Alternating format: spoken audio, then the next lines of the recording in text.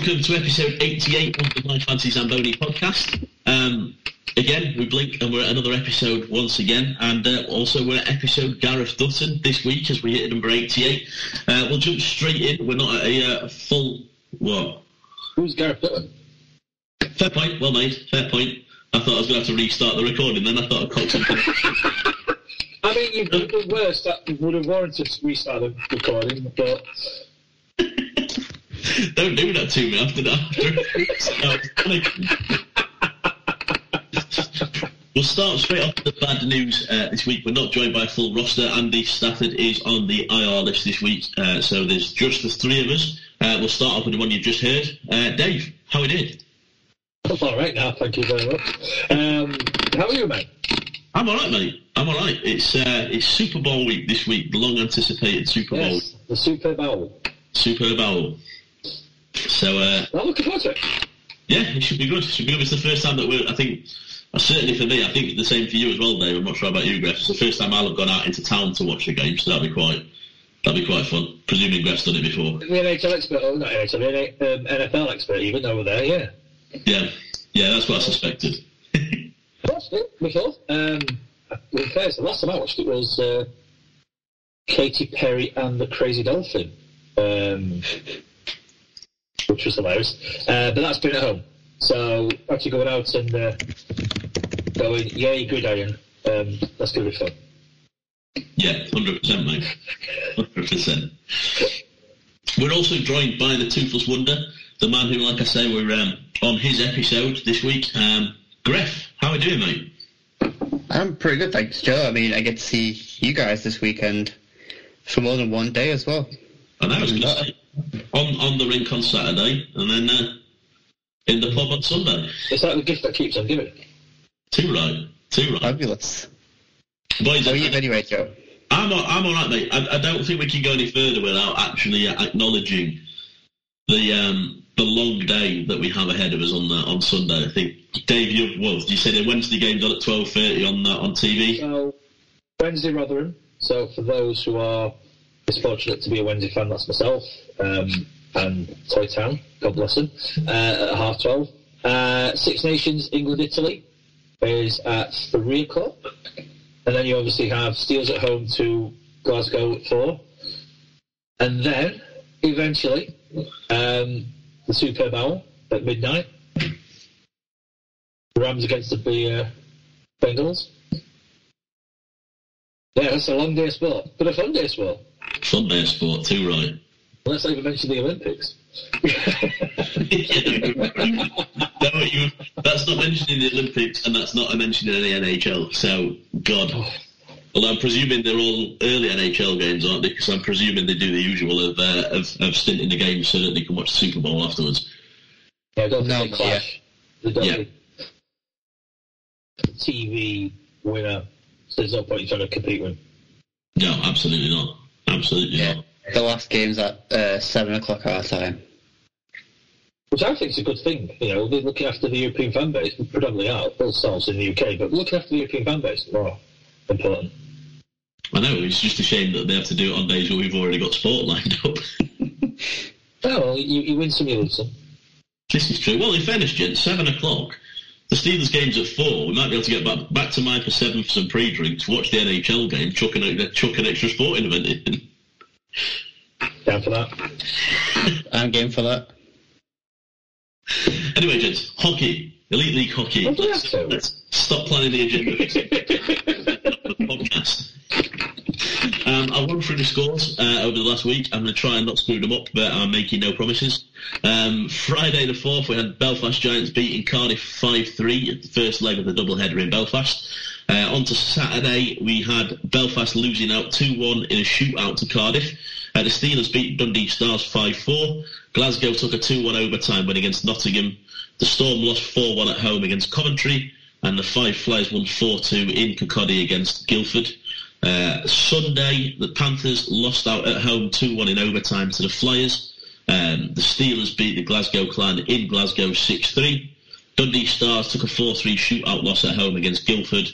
And the Storm took a 3-2 shootout loss on the road in Coventry. And then finally, Wednesday, we had Cardiff winning 4-2 against Glasgow. I believe that was 2-0 Glasgow at one point, so it wasn't... if you were a Steelers fan and you were looking at the scores for your own benefit, then it was one of those games, I think. Borderline a cat moment. Say again? It was borderline a cat moment. Yeah, true. And then the Belfast Giants smashed the Coventry Blaze 7-1. The Blaze, without CJ Mott as he was on COVID protocol, they had one extra player as well. I think with 2 players in COVID protocol, 1 injured. They called up about 4 or 5 guys from the NIHL. Yeah, I had 2 bets on. I had a 5-1 win and a 6-0 win for the Giants. I wasn't far off, but yeah. But yeah, gents, highlights. I'll go with the Glasgow Clan against the Nottingham Panthers. The battle of the New Black teams. 2-1 Glasgow in overtime. It was a goal from JC Brassard for Panthers in the first period. In the second period, Matthew Waugh scored. And then in overtime, 48 seconds into overtime, Braylon Schmier, on his debut, gets the overtime winner. Sounds like a good game to me. I'll stick with Glasgow, but Glasgow against Sheffield. And first of all, first time seeing them with the webcast, it won't be the last, because apart from the dubious camera in the penalty box, I appreciate why, because that was the team's entrance and exit. That was a damn good webcast that Glasgow had. Why it took them this long to do it, and why a pandemic to cause it, they should have done it ages ago, because it was absolute top quality. So that straight up. As a game, though, it was entertaining. Glasgow went toe-to-toe, as they seemed to have a bit of a theme of going 40 minutes, and then the last 20 they just kind of struggle. So Glasgow took lead with Colton Gillahorn. The Steelers, Mitch Jones was given the freedom of Glasgow in that offensive zone to get the shot off Stjanovic. But it's Brandon Whistle equalised. A beauty of a finish. If you have not seen that highlight, do so just for that goal alone. And then the Steelers kind of took control of the game. Evan Mosey made it 3-2. Eberle with another penalty shot. 2 penalty shots over the weekend that Tan Eberle got, and both scored. Hodgman made it 5-2. Colin Gillahorn, nice finish to make it 5-3. And Pollack with the empty net. But I have to say, as a game, end-to-end for a lot of stages of that game, and good value. We've said that Glasgow are a team that can be tricky. Every team has a bogey team.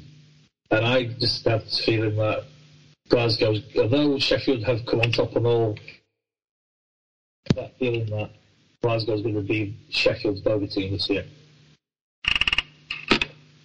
Yeah, and I know what you mean. It's been 2 close games against them so far. It was an overtime win against them in the first game, wasn't it? So, yeah, certainly 2 hard-fought games. My game is the Panthers against the Flyers, so we're going for a Neil Black special today, apparently, with all 3 highlights featuring Neil Black teams. First period, goalless. Chris Lawrence opening the game with a 2-minute slashing penalty, 4 minutes in. The second period, the Panthers went up 1-0 through Josh Tetlow, assisted by Lane and Tho. Into the third period, the Flyers equalised through Matthew Carter, assisted by Brandon McGee. That was at 45-44. And then into overtime, the Flyers took a 2-1 win, scored by Greg Chase, 3 minutes 56 into overtime. We talked about it being a bit of a bizarre signing, of having Chris Lawrence signed for Fife. And apparently twice over the weekend he was thrown out of the game, and this one he was thrown out of a 5+ game for boarding. So not necessarily looking like the strongest addition for them so far, but a great result for Fife, and that Fife actually took a 4-point weekend, which I can't remember the last time that we could say that. The Panthers had 63 shots on goal. So Shane Owen made 62 saves according to the stat sheet. The Fife Flyers only had 29 shots on, so the Panthers conceded 2 goals off those 29. Just looked like a cracking game, to be fair.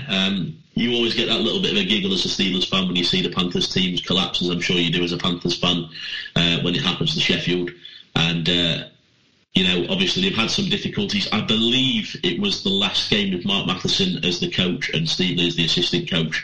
I can't see that their new addition, who we'll discuss in a moment, was on that sheet yet.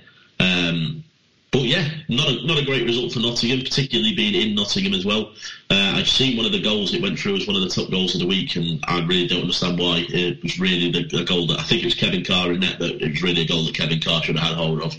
I'm not sure whether that was the game winner or first goal, but a great result for Fife. As a Fife fan, it seems weird to say, but it's quite nice seeing Fife get a few wins in the bag, because you see a team struggle that much. Your head, I'm not gonna lie, my head goes back to like when it was Edinburgh, and you turn up every week to Edinburgh expecting a win. We know the way that went for Edinburgh, and we know what Greth's feelings for Fife are by now. But I'm sure he'll agree that we don't want to see Fife leave the league. We don't want to lose a team out of the league. It's always a great away trip if you can make the trip. So it's nice to see them getting a few wins under the belt, and particularly with what we discussed a couple of weeks ago about the issues with comments made about Todd Duty, mate. It's quite nice to see him getting a few wins under his belt as well. Maybe take the heat off him a little bit from the fan base. That's their first 4-point weekend in a very long time. That's exactly what I was just about to come out with. I know some of my friends who are Fife fans were very excited about having a 4-point weekend. And yeah, it's great to see. As much as we mock them, I know Greth mocks them a hell of a lot. It's kind of borderline things you love to see, because they've got some good fans. They've got a good fan base, a lot of history, and you want to see them at least be competitive throughout. Yeah, certainly two unexpected results as well. I mean, if you look at the predictions from last week, out of the 8 predictions between the 4 of us, there was only one actual correct prediction, and that was Andy. Andy tipped them to beat Guildford. The rest of us said Guildford, and everybody said Nottingham. So, as Andy's not here, then can. Well, that's true. So we didn't get any of them right for Fife. Like it is qualification of Olympics. Literally. Owen must have been knackered. Definitely. Say again? Owen must have been knackered after that game. I know. I'm baffled. I literally just flicked onto it as I was looking. The amount of saves, and again, in fairness, they got outshot on the Saturday as well. Guildford had 39 shots, so he made 37 saves on the Saturday, and then whatever I just said, 62 saves or whatever on the Sunday. So that's craziness. 2 weekends. Yeah, I appreciate the weekend before was 3 games, but 2 weekends of 100 shots. Yeah. Plus each. That's a heavy workload. I suppose that makes it that 4-point weekend even sweeter for him. Yeah. Yeah, 100%. And also nice to see Owen get some wins, because I think with the performances that he's put in this year, he's deserved wins. Yeah. Anything else to add on scores, highlights, that? One more thing, if no one else has seen it. The shootout Belfast-Cardiff, the player that still should be orange, and I despise the fact that he wears red, of Cardiff, the penalty shot that Josh Waller took to absolutely undress Telebesco-Warney. If you haven't seen it, look, it is a very good penalty shot. For a kid of his age to do that to a goalie of his skill set, it's another one of them things you love to see. I've seen some people say Besco-Warney slipped, and I'm like, let's just acknowledge, and there's no shame in it at all. He ate him out of his pants. He's undressed him. Yeah. I just hope he paid for dinner afterwards. Probably did, just for all the Cardiff team. Have we got anything else, gents, or shall we move on to the next thing? We'll move on to the next thing. I'm seeing shaking heads. So, we've got the airport section. We're on a roll, gents, not forgetting signings and departures. No departures as far as I can see this week, we've got a departure to another team. So the first that we have, we'll start with him straight off. To the Glasgow Clan, we have Braylon Schmier. What do we make of this one? Pause while everybody opens the league prospect. Mine just load up. Ex-Guildford Flame, played 15 games in the 1920 season. Nice little point production, in fairness. He's probably... I suppose, given what their coach keeps saying on interviews, I just hope he's able to play for 60 minutes. Because they have an issue with that. But it looks a good pickup. He's got points wherever he's played. It's the type of side his best season was 17-18. I appreciate the that's between Blade. He had 88 points in 72 games, and he had 9 games in the East Coast with Allen Americans, and he got 4 points. And then another 5 points in the playoffs for him. But he looks like he gets points pretty much where he goes. So I think this could be the signing they need. I know I mentioned it a couple of times. But so long as he can play for 60 minutes, as I think that's the theme for Glasgow this year, that they can't, he'll do them good. Yeah, I totally think it's pretty much a great signing for them. I mean, whilst playing for Guildford, 15 games, 12 points. And that was the season where it got halted as well because of COVID, the start of it.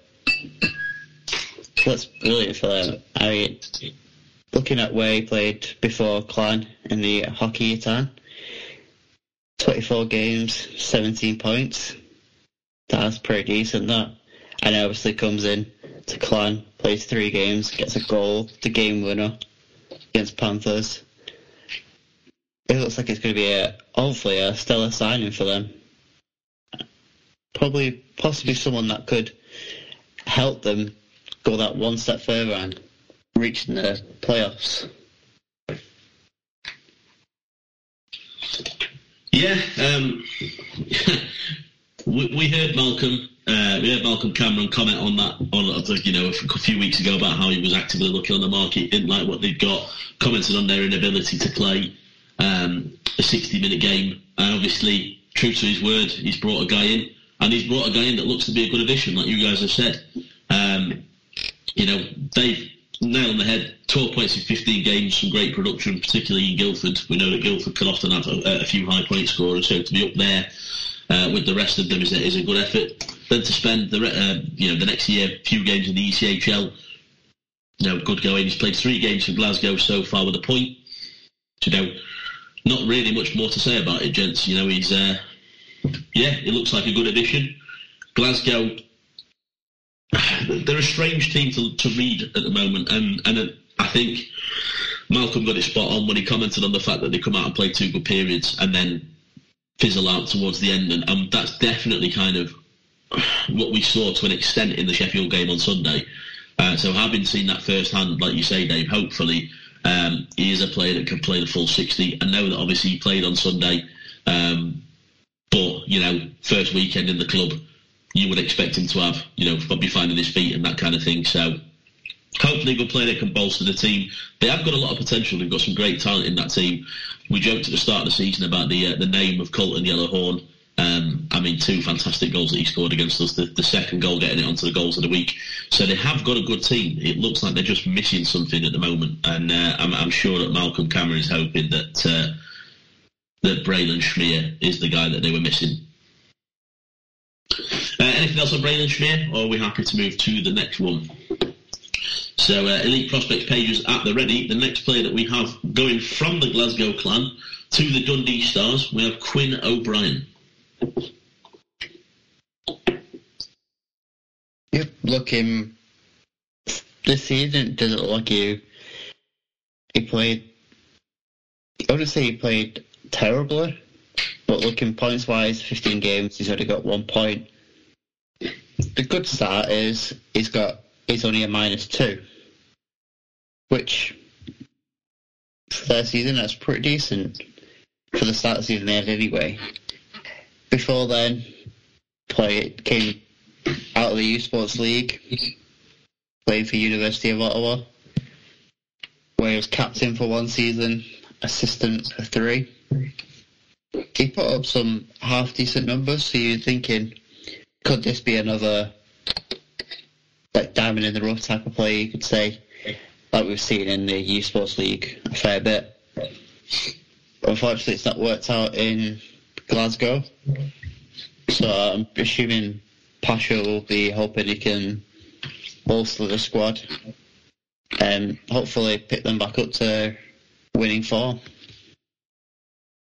I agree with you, Griffey. It's you just thought he'd do well, given his stats. I mean, he's got leadership throughout his youth sports and his QMJHL experience with the Charlton Islanders. My apologies. But if ever there's a coach that can get someone, when I say demonstrated it recently in the UK, who can get the best out of whatever there is, it's Omar Pasha. And he kind of allows them to move on to the next level, if that makes sense. Because on the whole of it, and how he started Glasgow, it looks like it's just a body to fill in to Dundee. But you look at his resume, you look at, okay, they're not the top leagues in the world, but even at the leagues he's played in, you don't get letters on the shirt if there's nothing about you. So there's obviously something that his game's about, and he's just not like that. And when we've seen it, all three of us, and Andy would, if he was on, we've all seen players go to clubs thinking, he's going to do something, he's going to be really good, and it just doesn't work. From a Sheffield perspective, Corey Pecker, just as an example, I'm sure there's examples at Manchester where you're thinking this is going to be a good player, it just doesn't work out. It just happens. But this could be a very similar thing. He goes from Glasgow to Dundee, and his game just may blossom from there. From a Dundee perspective, I hope that will be the case. But it looks like it looks like it's a body to help the bench. But then you look at the sums of the parts; it could be more than just that. So let's wait and see. Let's see if Omar can work his magic again. Yeah, absolutely, gents. Like you say, 15 games, 1 point for Glasgow this year. You can absolutely see why Malcolm wanted to get rid of him. You can absolutely see why he felt like he could get a better player on that roster. And that isn't a slight at all on Quinn O'Brien. But obviously, like you say, there's multiple reasons why it may not work. There may be something that doesn't fit with him in the organisation. He may not react as well to the coaching. He may not have found the right chemistry on his line. We don't know. Off he goes to Dundee. And like you say, Pasha, good coach for getting the best out of players. So every chance. The amount of times, like you say, that he's had some kind of captaincy. He was an assistant or an alternate captain for the Ruin Noranda Huskies in the QMJHL. He wore the C for Charlottetown Islanders in the QMJHL, and then 3 seasons as the alternate captain for the University of Ottawa, followed by the captaincy in his last year for them. So, like you say, if he's a guy that can give this team some leadership, even with his age, I mean, he's not old by any means. He's 27 years old. But if he's a guy that can give some leadership just on his previous experience, come into that Dundee roster, and again, they're another team that need a bit of stability. They're another team that might just need that extra element that's going to take him to the next level. Dave, you said that we've seen players across the seasons, and like you say, St. Pierre, Pecker, just to name a couple. We had the twins that played for the Steelers a few years ago. I can't remember the names now. That's going to really annoy me. But anyway, we had them playing for Sheffield, and obviously that didn't go too well for them. They went to the ECHL and lit it up. The prime example, guys, of a player that didn't necessarily work in the Elite League and then went to another Elite League team and did well. He's playing in the Elite League now. He's playing for Sheffield. Tommaso Traversa, was let go after, 5 games for Dundee? I'd be having him down as one of my top players to sign next season for the Steelers. So for all we know, this is another signing where it didn't work in Glasgow, it will work in Dundee, and maybe this time next year we'll be talking about how, he signed an extra season for them and he's one of the main players for them. We don't know. We're just going to have to see how this one plays out. There's every chance that he might do nothing in Dundee. There's every chance that it carries over from his time in Glasgow. But to me, there's just as much chance that he can pick his game up, he can react well to a good line matching, he can react well to some different coaching. Maybe he likes it in Dundee. Not saying any slight against Glasgow, but for some players, just certain organisations don't work. We'll see how this one plays out. We'll see if it plays well for Dundee. Another team that, we've had some shaky results this year. They pulled off some close results against teams like Steelers, so maybe this is the guy that takes him over that line. Maybe this is the guy that takes him to the wins against the Steelers next time round. maybe he's the guy that gets in that extra goal to tie up the game and take it to overtime. Who knows? Anything else on Quinn O'Brien? Go on. No, I'm Quinn O'Brien, but just to let you know, it was the Rupert brothers. Rupert brothers, thank you. Was one of them called Ryan? Ryan and Matt. Ryan and Matt, that was it. I knew one of them was called Ryan, but then my head kept going to Rylan Gagliardi, and I was like, no, definitely wasn't him. Anything else on O'Brien? No. So, again, elite prospect at the Ready Gents. But the last signing that we've got of this week is Kyle Thacker. He joins Five Flyers from the Evansville Thunderbolts. What do we make of this one? I think, as Fife have said many times, they are desperate for bodies. And funny, when they announced this signing, a lot of the fans are like, oh, we need this, we need that. And you know what? Jeff Hutchins, best use social media, we responded by saying, we know we need the XYZ player, we know we need them in this position, thank you for letting us know. So this player is a defender. And he's played in the East Coast, and he's played in the SPHL, which is a league that many fans don't recognise, they don't see as one of the main leagues, but players got good experience across there. And you look at his stats, for Thunderbolts, 39 games in 1920 season, -3. In the East Coast, he had 40 games for Cincinnati, +5. You know what, them type stats think, you know what, could be a good signing that could just turn around the fortunes and give Fife that bit of defensive steel that they're probably lacking, even though they've just got a 4-point weekend. We'll just say it again because it's rare that we say it about Fife. But it's, it's a type of signing that actually really could really make a difference for Fife. I'm just trying to think of a few signings of years gone by that's kind of out of the blue and have made such a difference. Well, probably not answer, but he's that type of, you see, that just turns the whole fortunes of his club around. And you look at his stats and you kind of go, do you know what, he could be that person. Well, I think he'll do all right in Fife.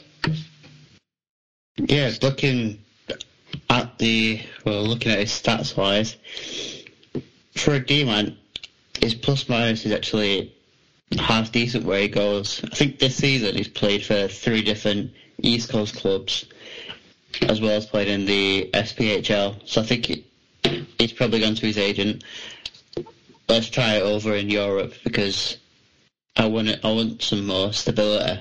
I don't want to be going from Cincinnati all the way over to Iowa or to anywhere else. The fact he's played for the Wheeling Nailers in 2017-18 is brilliant. That's still a great name. As well as the NCAA team he played for, NCAA 3, which has to have an award for one of the longest names. State University of New York at Potsdam Bears. That's a great name. Sunny Potsdam. Same. If anything, it's going to be a body for them, but it could be, like we mentioned, a diamond in the rough. It could actually be a key player for them, a key player to help Shane Owen out, or Greg Owen as he was once called. Yeah, it's not the first Flyers team that he's played for. He played for the Orangeville Flyers in the OJHL back in 2012 to 2014. Like you say, Greg loaned out to 3 different ECHL teams this year. He played for Iowa Heartlanders, Cincinnati Cyclones and Adirondack Thunder. Obviously signed to Evansville Thunderbolts in the SPHL. His stats aren't that bad. I mean, like we say, he's a D-man. And, yeah, I mean, it's always difficult to read the stats of a defensive D-man. You look at his plus-minus, and in fairness, his plus-minus stats don't look too bad.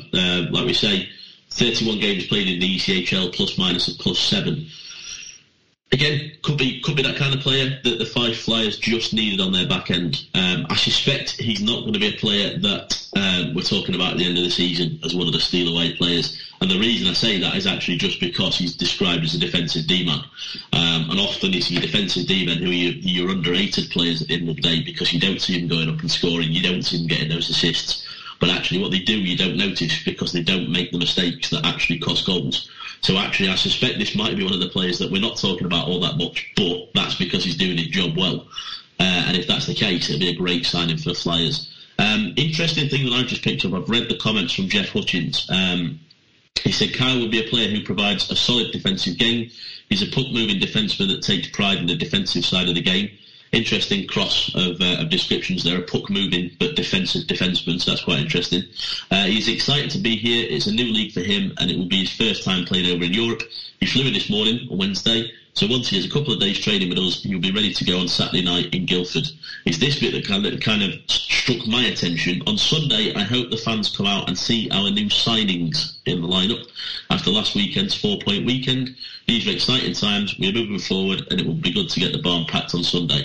Interesting to see he uses the plural there. See our new signings on Sunday, so it'll be interesting to see if Fife actually do have another signing in the bag that comes out later on in the week. But you know, we talked about it being nice to see Fife getting a 4-point weekend, defensive defensemen to come in and help them out. You don't see a lot of defensive defensemen come into our league. You know, we've talked about it earlier on this year, and the likes of, for the Steelers, the likes of Keaton Ellaby has been criticised quite a lot for not actually having that much input into the game, input into the wins. But actually, when you watch him, that's because he's on the defensive side. He's not contributing to the offence, but he probably contributes to the defensive side. One of the most, to me, one of the two most defensive players that we've got, and the only other player above him is Dane Todd. So, if this guy comes in and plays a defensive game, he holds them out on the blue line, it could be a great signing for Fife. So it seems weird saying it because we've had 3 signings, and all 3 I think we could probably describe as diamond in the rough signings. All 3 of them we could definitely describe as wait and see signings, particularly with the lack of kind of a lot of major leagues. But no, I hope he does a good job with Fife. Like I say, I suspect we won't be talking about him all that much towards the end of the year. But if that's the case, probably because he's done his job. Anything else to add on Kyle Thacker? No, so that closes the doors on the airport section for this week, gents. I've got a little segue note here, which is that actually we don't have any docs to talk about this week. Interesting that we don't have any docs this week, given that A, you had Chris Lawrence getting thrown out of 2 separate games. One of the games was a 5+ game for boarding, so it's quite interesting that we've not at least seen a fine on that play. I don't know whether that's the league's sort of way of saying they disagree with the decision from the referee on the ice, or whether it's the sort of way of saying they just they think that the decision was spot on. Who knows? The one for me was in the Steelers Glasgow game, which I just couldn't get my head around. I can't remember who the guy was, Dave. I'm looking at you just to see if you know who it was. I can't remember his name. Is it Sol? Sol, I think it was Sol, yeah. Yeah, end of the game, Satchel Danielson made a hit that Sol disagreed with. Sol jumped in on Danielson. They both went, dropped the gloves. Both got a few good punches in. I actually thought Satchel Danielson got some good punches in to say that he'd been jumped. And then you see him take to a knee as he loses his footing on his left leg.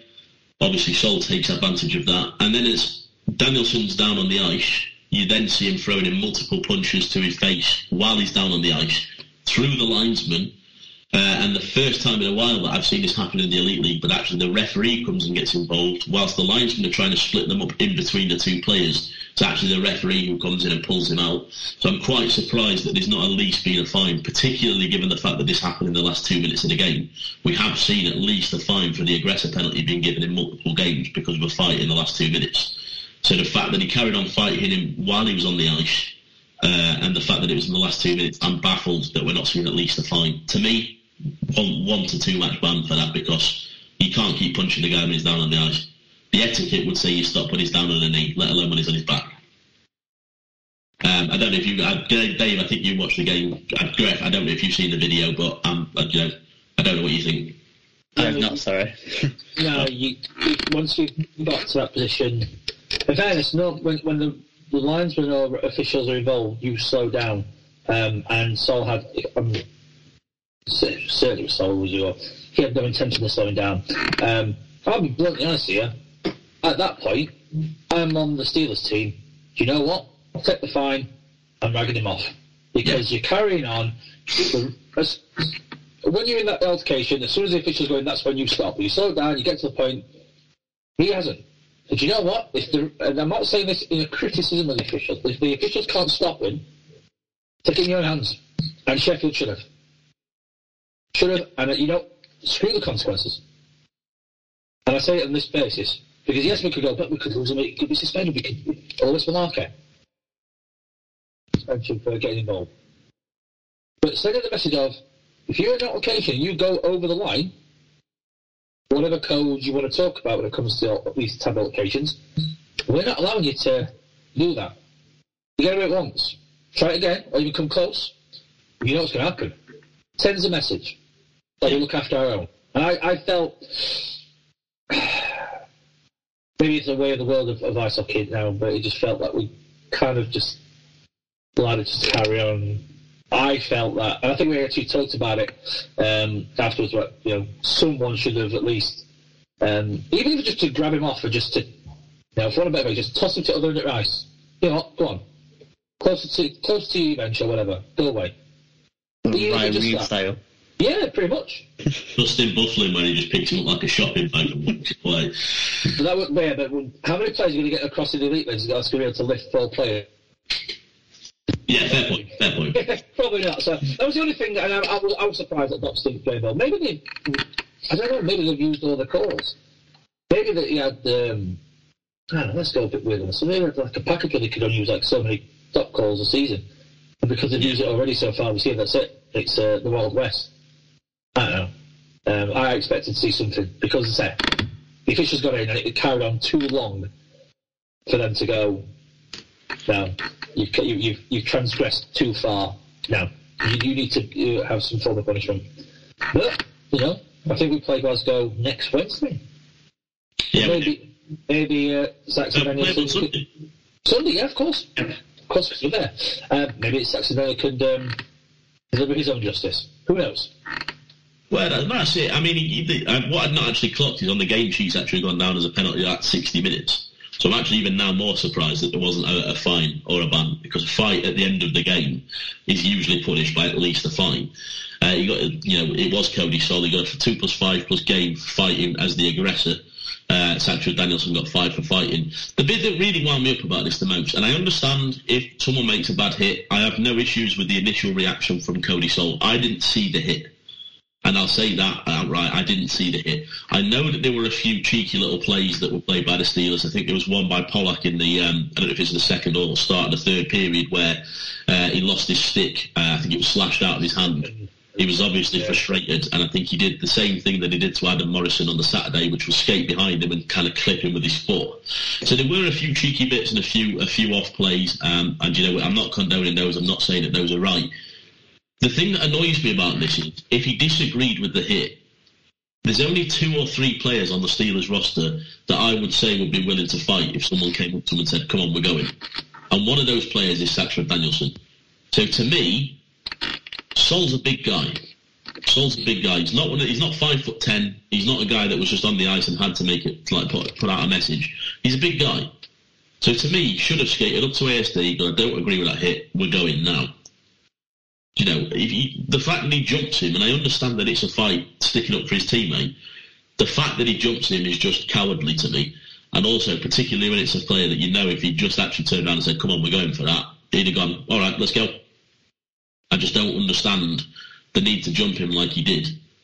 And then the response, I mean, it wasn't, I didn't see the hit, but I can't imagine by any means, particularly by the lack of ban, I can't by any means imagine that the hit was so bad that he was so wound up that he felt the need to carry on punching him while he was on his back on the ice. You know what it reminds me of?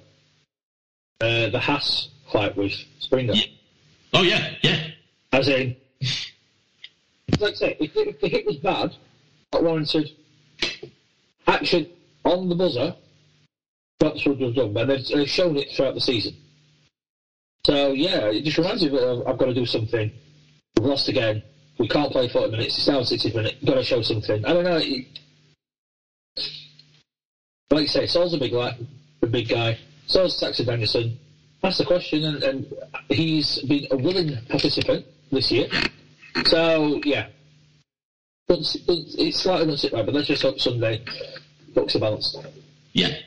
Well, I mean, mate, you said maybe it's the way of the current climate. Maybe it's the way of the modern day sport, in that players aren't standing up for players. And we saw the exact same thing on the Saturday. There was a dirty hit on Davy Phillips. And the other 4 guys on the ice just looked at it. Not sick. I don't know if that's because of the Instigate rule. But if it is, it's... And it's kind of that fear of, if I do something, I'm actually going to get penalised worse off because of... And we've said it many times as it's godforsaken Instigate rule where you get more of a penalty and not from the hit. So I don't know if that's the reason why, but... Let's not go down that rabbit hole of talking about that penalty. There's no Stafford, so I'll say other holes are available. Thank you. No, honestly, that's it. It's it is what it is. I mean, I'll bring this point slightly back up later on something else that we've got on the agenda, because I have a similar issue on something that we've got to talk about later, but I'll leave that for later. Anything else to add on this? If it was only supposed to be a segue, I think it's taken longer than I anticipated taking. I've seen shakes ahead, so we'll go straight on to the next thing. We actually nearly missed this off the agenda, and if you're a Panthers fan, no, we haven't missed this out of the airport section because we don't want to talk about the Panthers. We missed it out because it's not a player, but there has now been a completely unexpected coaching change in Nottingham, as they announced Dave Whistle for the rest of the season, I believe, to take over the coaching staff as head coach. So, what do we make of this one? If anybody didn't think when the Leeds Knights, where he was coaching in the IHL, announced he left, if no one thought that he wasn't going to Nottingham, I'd be concerned. It's so blatant. I think we was at a Sealdogs game, Joe, when the news broke, or sort of. Yeah. We were at somewhere, and kind of, it was me, you, and a couple of my friends, and we all kind of said the same thing. And I think even Jeff, your message saying, Nottingham bound. It was so blatant that he was off to there. I'd see a coach of your team go down to Nottingham, but he's the third coach to coach the biggest rivals in the universe, after Dampier and Blaisdell. I was surprised to see Dave Whistle back in the country after so long out, when he coached Bracknell, Belfast and ourselves in Sheffield. So, can he make a difference? Looking at the results this weekend, I don't think it was the coach. But now he has. He may have a chance to make a couple of changes for the transfer deadline. I don't think that's that far away. Yeah. I thought he'd already gone, but Kyle Thacker's been announced after, so obviously there may be some time to make a couple of deals. But Nottingham clearly need something. And any Nottingham fan I know, they always say it's forwards. It's someone who can actually put the puck in the net. So, who knows? But, yeah, I was surprised to see this announcement. I believe the deadline was for NAHL. I think that was end of January. Okay. I mean, this was the, biggest kept secret ever? Odds.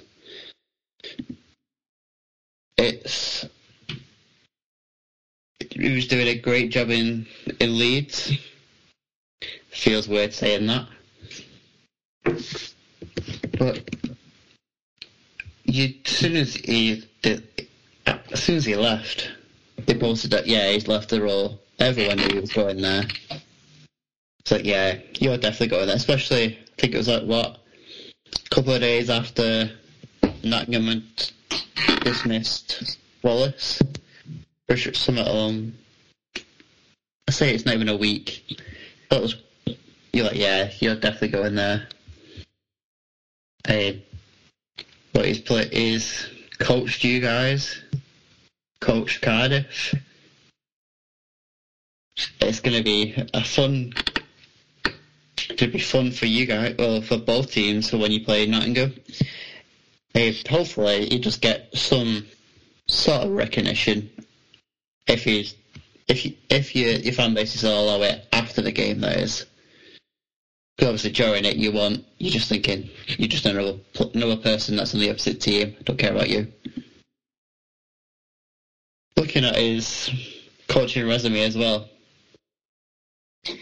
as going from Belfast Giants all the way over to DEL, that's one hell of a jump.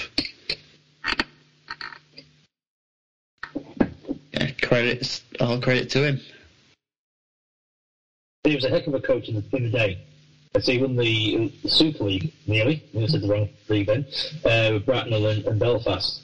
And like I say, he went to the DL. He was one hell of a coach. GB coach, assistant coach as well, wasn't he, at one point? I think so. Not sure. I'll have to look at that up. But yeah, I think you see, because with all respect to Leeds, it's a different type of coaching, a different type of hockey played at the NHL to the Elite League. So, yeah, interesting that. Yeah, certainly not a strange one. We knew this was going to happen. It's a shame, actually, because in fairness, the way that Leeds were building their team and they were building their outfit, they looked like the kind of team that were building to be the next team to join the Elite League. And actually, when Whistle came in, I think we all kind of said, this looks like a move to get something to build this team towards moving up to the Elite League. They've obviously put some good results in the NIHL. They had a good team built there. Dave Whistle, obviously with his experience, that looked to be the situation, but obviously it's not happened.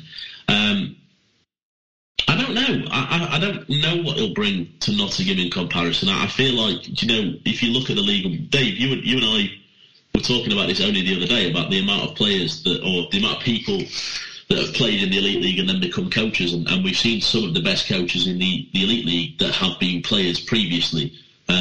You look at, we talked about the likes of Andrew Lord, Adam Keefe, Paul Dixon, Ryan Finnerty. We've looked at all the kind of coaches in the league that have played. And in fairness, I honestly thought Mark Matheson was going to be the next one, and it's not necessarily saying he won't be, but I was quite interested to see what he could do. My point on this is, we said this straight away when Wallace went, the issue to me wasn't Wallace. The issue to me was the recruitment, and that's Guy Doucette. And to me, they spent too much time focusing on getting a player who did well for them in the Elite Series, in Kevin Domingue, who obviously then got some long-term injuries, spent quite a lot of time out, and I don't really think they built any more depth into the roster. And I was talking to one of our friends, I was talking to Mike about this, who's a Panthers fan. We had him on the podcast previously on playoffs last time round. And I was talking to him about this the other week and he was saying the same things. We're lacking the depth in scoring. It looks like we've focused on a couple of players that haven't paid off, and then everything else has just been left by the wayside. So I'm intrigued as to what Whistle's going to do. I think we've got to bear in mind that actually the recruitment will still fall down to Guy Doucette on a large proportion of it. As far as I'm aware, the way that the outfit works is that Guy Doucette does the recruitment and Dave Whistle will now do the coaching. I suspect that with his previous experience, Dave Whistle will be wanting to have a hand in the recruitment, so maybe that is where we see some changes made. But we'll see how it pans out for Nottingham. They're already out of the title race. I don't think it's OTT to say that. I don't think they could pull some good results off. Can I honestly see him catching us and Belfast? No. I mean, primarily, I certainly can't see him catching Belfast with the results that they're putting in at the moment. But this time next week we might be talking about the first weekend that Dave Whistle coached the Panthers and came out with a 4-point weekend. Who knows? That is the sport that we love, and we know how volatile it can be. We know how much it can change on a dime, and I think that is exactly what we could see. The press release about it, short and sweet in terms of Guy Doucette's comments. Dave brings a wealth of experience to the room and bench with him, and we've not had that since Rick Strachan retired. He's seen it all and won multiple championships here in the UK. He's going to help Mark out a lot and will also give Stevie the chance to focus more on his rehab. So it looks like obviously Matheson's going to be their assistant coach by the looks, or they're going to do it together. I don't know. doesn't actually say on their press release as to whether or not he's going to be the head coach. It just says he's going to join their coaching staff. So it's a bit of an interesting one. I also like the way that they say we've not had that since Rick Strachan retired. Like Rick Strachan retired 10 years ago. His retirement was announced in January 2020. So it's not exactly years and years ago. But yeah, it'll be interesting to see how this pans out for the Panthers. Like I say, I think this is what uncovers the fact that actually their problems lie more with the recruitment and Guy Doucette more than they do with the coaching. But like I say, we'll see how it pans out. Anything else on Dave Whistle, gents? See shaking heads, so we'll move on to the next thing. Gents, we spend a hell of a lot of time talking about brick development. And one of the key things that we talk about in terms of our concerns surrounding the netminding, because obviously the prowess of Bounds and Whistle in terms of the netminding, we don't often see a lot of other British netminders getting the time. Coventry Blaze were put in a position where they needed to rely more on Headley over the last week, and it's paid dividends for. I think he got man of the match both games. Did he win both games as well this weekend, I think? So he came out with a 4-point weekend, man of the match both games. What do we make of Headley? Very weekend for him. Wins one in regulation in Manchester, wins a shootout in Coventry. It's just a good story for him. His credentials for a GB call-up, does it all the world really does gives him that jump. You know, obviously Dennis Stewart was put in a position with COVID with CJ Mott, so he had to rely on him. But you know what? It just shows that you can rely on these goalies. I mean, obviously he played against Belfast and they lost 7-1. But all the Belfast fans who'd watched it said, you know what? Yes, it was 7-1. But the goalie's fault. The goalie played very well. It was everything else that contributed towards the goals in respect to, the defence weren't supporting him and stuff like that. Good weekend for him, and a third good game, not result. But it does a world of favours when it comes to Pete Russell putting that team together for Finland. Yeah, I think when we were talking about goalies as such, as what we take in the 32-man squad, and the reason why we didn't say Headley was because he's not played as much. I think this weekend's proved, once you play him, he's going to do well for you. Granted, he's from a Manchester side. It's like, great, you had to choose this weekend to have a good turnout. But fair play to him. He's been sat on the bench for most of the season, and he's got called upon, and he's gone, right, this is my time to shine. Picks up 2 wins, 2 out of 3 wins, gets 2 man of the matches, puts up a decent performance against one of the teams that's going to be in for the title. It's like, what more can you say as to say, I know you've got like an AHL caliber goalie here, but can I have some more ice time, please? He puts forward a good position there to say, this is why, please. Very much. Yeah, it's great to see, gents. It's great to see. 2 games over the weekend, 3 goals conceded, and that tells you all you really need to know. 2 man of the matches. Ben Bounds tweeted about this and said, retweeted the Blaze man of the match announcement on the Sunday and said, wait a minute, this can't be right. Keep him in there while he's hot, Cod Blaze. Even when your import is back, he should stay in if he's playing this well. Create that competition. I agree with him. I think we're living in a dream world if we ever think that Headley's going to get played over CJ Mott once CJ Mott's back and healthy. We've talked before, I think, Dave, you and I can't remember, Greg, what you said about it. We've said before that we think that CJ Mott and Shane Owen are the 2 best goalies in the league. Are they really going to put Headley in once CJ Mott's back fully fit? I think that's a bit of a pipe dream. But it's a great step forward for Headley. It's a great step forward for the league. It's a great step forward for the sport. We talk all the time about how difficult it is for Brit netminders to get the time, and Jordan Headley has just really set the headlines with that one. Not necessarily the highest shots faced, He faced 27. Well, he made 27 saves on the in the game at the Sky Dome, and he made 22 saves in the game against Manchester. So 49 saves across the weekend, 3 goals conceded, and 2 man of the matches. So great weekend for him. Great weekend for British hockey in terms of the steps forward that puts for British goaltenders. Anything else on Jordan Headley? No. So the next thing that I've got on the agenda, I'm going to throw over to you, gents, primarily because I openly said I haven't seen any of this so far. But the Winter Olympics have been ongoing. Primarily, we've seen more games for the women's than the men's so far. But we've had a few men's games now. What have we made of it so far?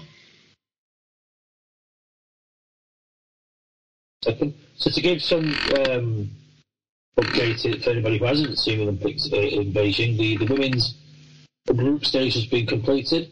You had a shock result with China women's beating Japan. Japan women's pretty much the shock of the tournament so far, topping their group. But they play others there tomorrow, as in Friday. They start the quarterfinals. And we'll go on to just a quick recap. So it were 2 groups of 5. And how it's worked is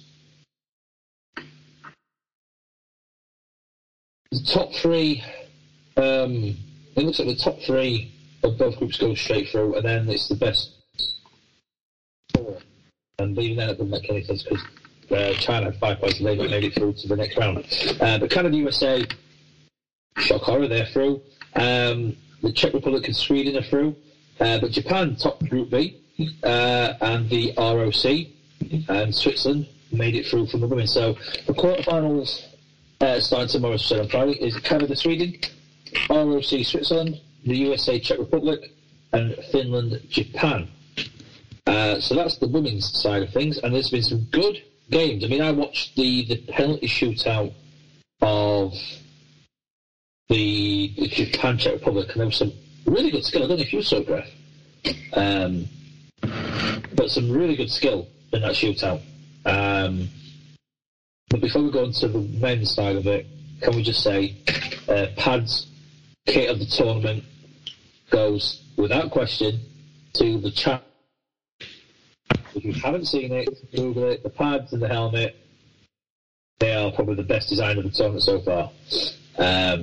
Let me just interject there for a second, mate, just because you cut out slightly, just as you said which pads, and I know exactly who you talk about. I'm presuming you talk about the Chinese goalie for the... I am talking about the Chinese women's goalie. The men's goalie is disappointed. I don't understand why he hasn't gone for the same ones. It's just disgusting. I'm not going to lie. But so the Chinese women have been in the Olympics before. The Chinese men haven't until today. Their very first game, or those who watched the KHL, Cullen Red Star. So we've had the first set of games in all 3 groups. Some close games in Group B and C for men. Finland, Slovakia, 6-2. Sweden, Latvia, 3-2 win for Sweden. The Czech Republic, Denmark, their first ever game in the Winter Olympics, they win. Franz Nielsen of IFAB Berlin, ex-NHL Islanders and Detroit with a nice penalty shot to win that game. And the ROC just beating Switzerland. Switzerland hitting the post within like a minute or so left of the game. And then you had the group with the USA, Canada, China, Germany. Canada did the job against Germany 5-1.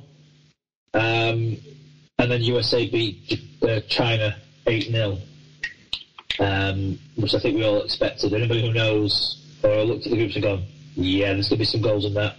I expected double figures.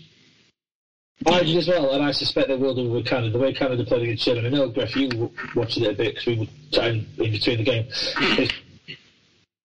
The Germans were good. Don't get me wrong. Canada just a different level. Yeah, that could get pretty. Yeah, that could get pretty nasty for China. I'd probably say a third, fourth playoff game on a Sunday, a playoffs style. That's how big the goals will be. To be fair, for we'll see Team China now, not Team Kunlun Red Star. Going after the first period, it's only 1-0, and you're thinking, okay, this is kind of respectable now for you guys. And then 3 goals went in the second period to make it 4-0, and then another 4 goals went in the third period. And it's like, okay, especially when, say, 15 of the 25 players are NCAA. It's like, okay, this is showing you guys, yep, the college guys can actually just go around you like cones, traffic cones. It was, from what I saw of it looked like a quite decent game because, as you mentioned, I started to watch it and then I turned on Team Canada game because obviously Owen Power was playing for Team Canada, draft pick for Buffalo. I was expecting Levi to be playing, but they put Eddie Pasquale in there. Fair enough. And then obviously one of Euro players, Dave, Josh Holsang, he played. So I was like, okay, I'll watch some ex-NHLers, future NHLers, with Mason Maktovic as well. And yeah, against Germany, normally a pretty decent team, they were just like, yeah, bam, bam, bam. The only goal that Germany scored, and it had me screaming at my laptop saying, why are you shooting the puck down the middle of the ice in your defensive zone? Rookie error. Proper rookie error. But they move on. But the one disappointing thing of the day, the goal song for Slovakia. Absolutely. Maybe for the best. Yep. Maybe. Anybody who doesn't understand that, YouTube Slovakia World Champs 2019 goal music and just go from there. When you hear it so many times, it is a bit repetitive, shall we say. Wonderful. And Joel's shaking his head to say it is not wonderful. Well, it's not wonderful, and I didn't have to listen to it so many times. There's someone that will smack breath every time he says the word Slovensko, to the point of it. It's borderline PTSD.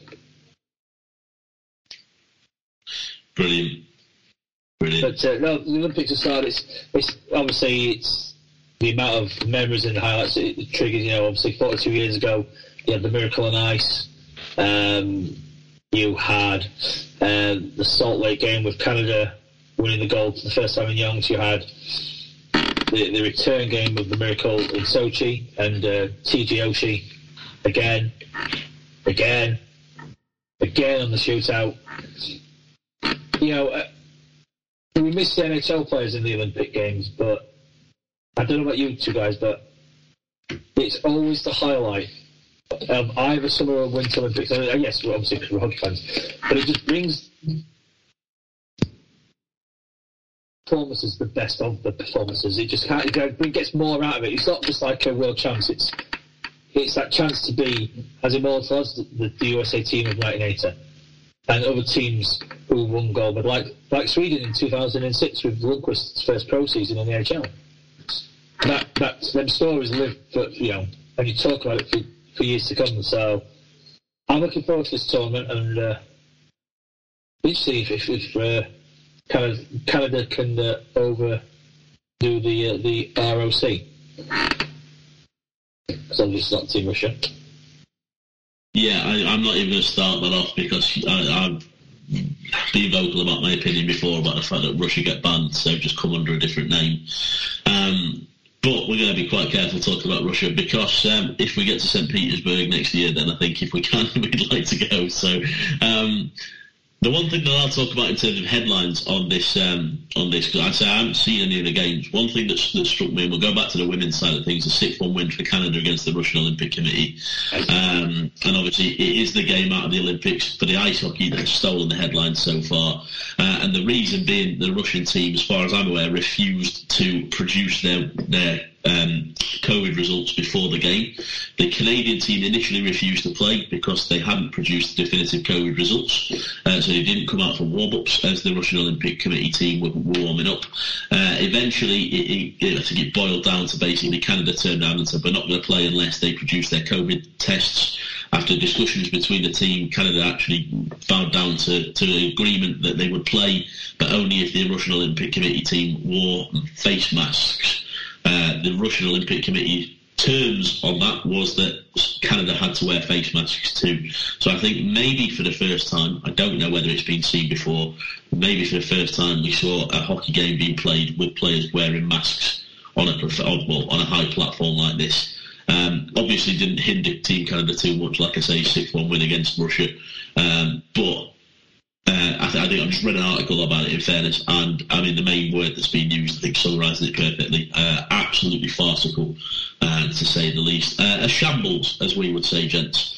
But, yeah. Classic, I think we'd use in the UK. I believe Finland women also wore masks when they played Russia Olympic Committee as well. Yeah. And they won 5-0. But it's quite surprising, given you read of the strict COVID protocols for athletes at the Beijing Games, where you literally hotel, bus, venue, change, bus, hotel, and that's it. There's no mingling, there's nothing else with food, you've got specific time slots. How would this happen? Shambles isn't the word. As it turned out, I think it was 8 players from the ROC who had positive blood test results.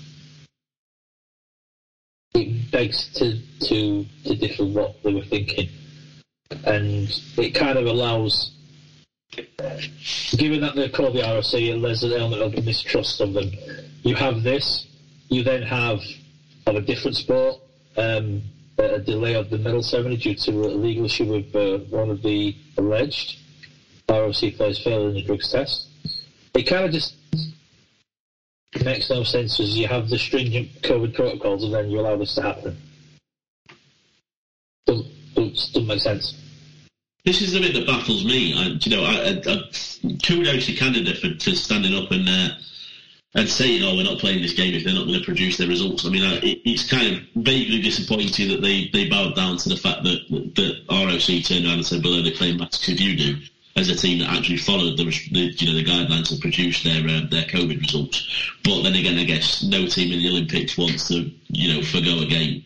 If you get to an Olympic platform, you want to play in the Olympics, particularly with it only being every 4 years, and particularly with how bizarre the last couple of years have been. So I get that to an extent. But it's just baffling to me that they let it happen. I mean, it's baffling to me that the Russian Olympic Committee are taking part in the Olympic Games as the Russian Olympic Committee. It just completely undermines the whole point of banning a team for not following the rules. What happens if all of a sudden it turns out that the USA team this year have all been doping? What happens then? So they all of a sudden play as the American Olympic Committee. What is the point in that? We see players banned. Last week we talked about a DOPS ban for Mark Louis. So what's he going to come back as? So he plays 2 games for Cardiff Devils as Mark Louis. How does that? It just undermines the whole point of it. And again, to me, this just undermines the whole point of it. And the Olympics in particular is all supposed to be about integrity. It's all supposed to be about the best of sport. And I just think this is it's not only undermined the ban, it's not only undermined the whole procedure, I just think it undermines the tournament as a whole, because that's the whole point of it. I think they probably call themselves the Federal States of America. Yes. They're out that way. But I'm looking at Griff for this one only because we're a little bit older than Joe. And I'll tell you this when we went alive. But when there was kind of the Cold War in the early 80s, weren't the athletes from the nations who boycotted, were they just under the Olympic banner? I want to say that the athletes, both, I think the 80s Olympics and 84 Olympics in Moscow and Los Angeles, they just represented, they went under the banner of the the Olympic. I just vaguely remember in the London 2012 Olympics there was refugees based somewhere, but they were athletes. They didn't want to represent that country, but they was under the Olympic banner. So they was very neutral. I don't understand why the athletes from Russia just don't have that. So in essence, the ROC is just Russia Light. It's Russia Light. Yeah. You know, it's like Coke Zero, Russia Zero. You know, whatever you want to slam it, but it'd be like Evgeny Kuznetsov being allowed to play, but they just put his name in Cyrillic so that he's not actually Evgeny Kuznetsov. Dave. Dave Kuznetsov. Because he's not here, it's Andy. But yeah, that just given the efforts to put these events on, and obviously with the summer and the efforts that were put in to get the games on, and we've talked about it at a lesser degree with the Elite League finishing the season. To have things like this, it's like, nah, it just doesn't sit right. And it's garbage, it ruins. So for me, the Olympics is probably the pinnacle. It peaks the World Championships. To me, an Olympic gold is worth more than a World Championship gold. So to have this event diminished with this farce, and I'd say if it were the men's, not just the women's, it's the methodology about it. Because you see some good games in the women's tournament. Like I say, Japan stormed it, and then lose to China in a shootout. But that was a great game. You know, all the games have actually been pretty decent. So it's, yeah. That makes sense to me. No, you and me both, mate. You and me both. The one thing I will say, because you just said obviously about the refugee side of things, there was actually a team in Tokyo Olympics this year. Tokyo.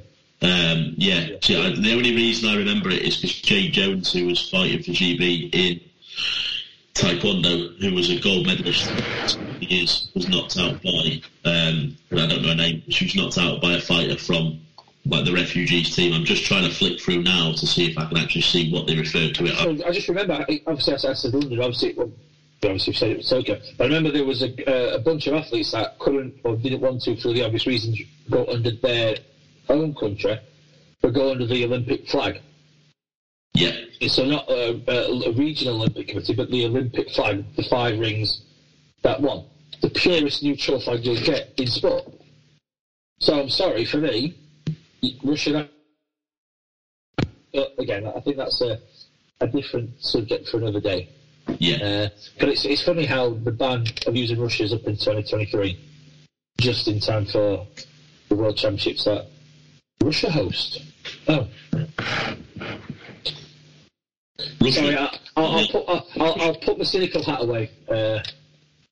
Because, yeah. Yeah. No, it's the refugee Olympic team was the way that they phrased it for that. I just remember seeing ROT on the back of it, like a their uniform, and thinking, who the hell is that? And I googled it because I didn't realise they were doing that. But yeah, no, I agree. If they want to play, it should be under the Olympic banner. They shouldn't be allowed to partake as Russia. But like you say, different conversation for a different day. Farcical thing to be talking about in the Olympics when we're talking about teams refusing to produce COVID results. Again, probably a different conversation for a different day. So we'll draw a line under that, gents. Anything else to add on the Olympics as a whole? No? No problem. So we'll move on from that. We're going to stay away from domestic league for the time being, and we'll recap and we'll loop back around to the domestic league for the last thing that we've got on the agenda. I wanted to talk about this because it involved the Penguins and it really wound me up, but also because I hate the player that it involved, and I have no issues with saying that. I think I tweeted that out the other day. Brad Marchand, a player who often makes NHL headlines, granted sometimes because of his point production and his skill, but also because of his affinity towards taking stupid penalties and getting stupid bans. Marchand was suspended 6 games for roughing and high sticking in the Bruins game against the Penguins the other day. What did we make of this, gents? For me, I think it could have been a lot more.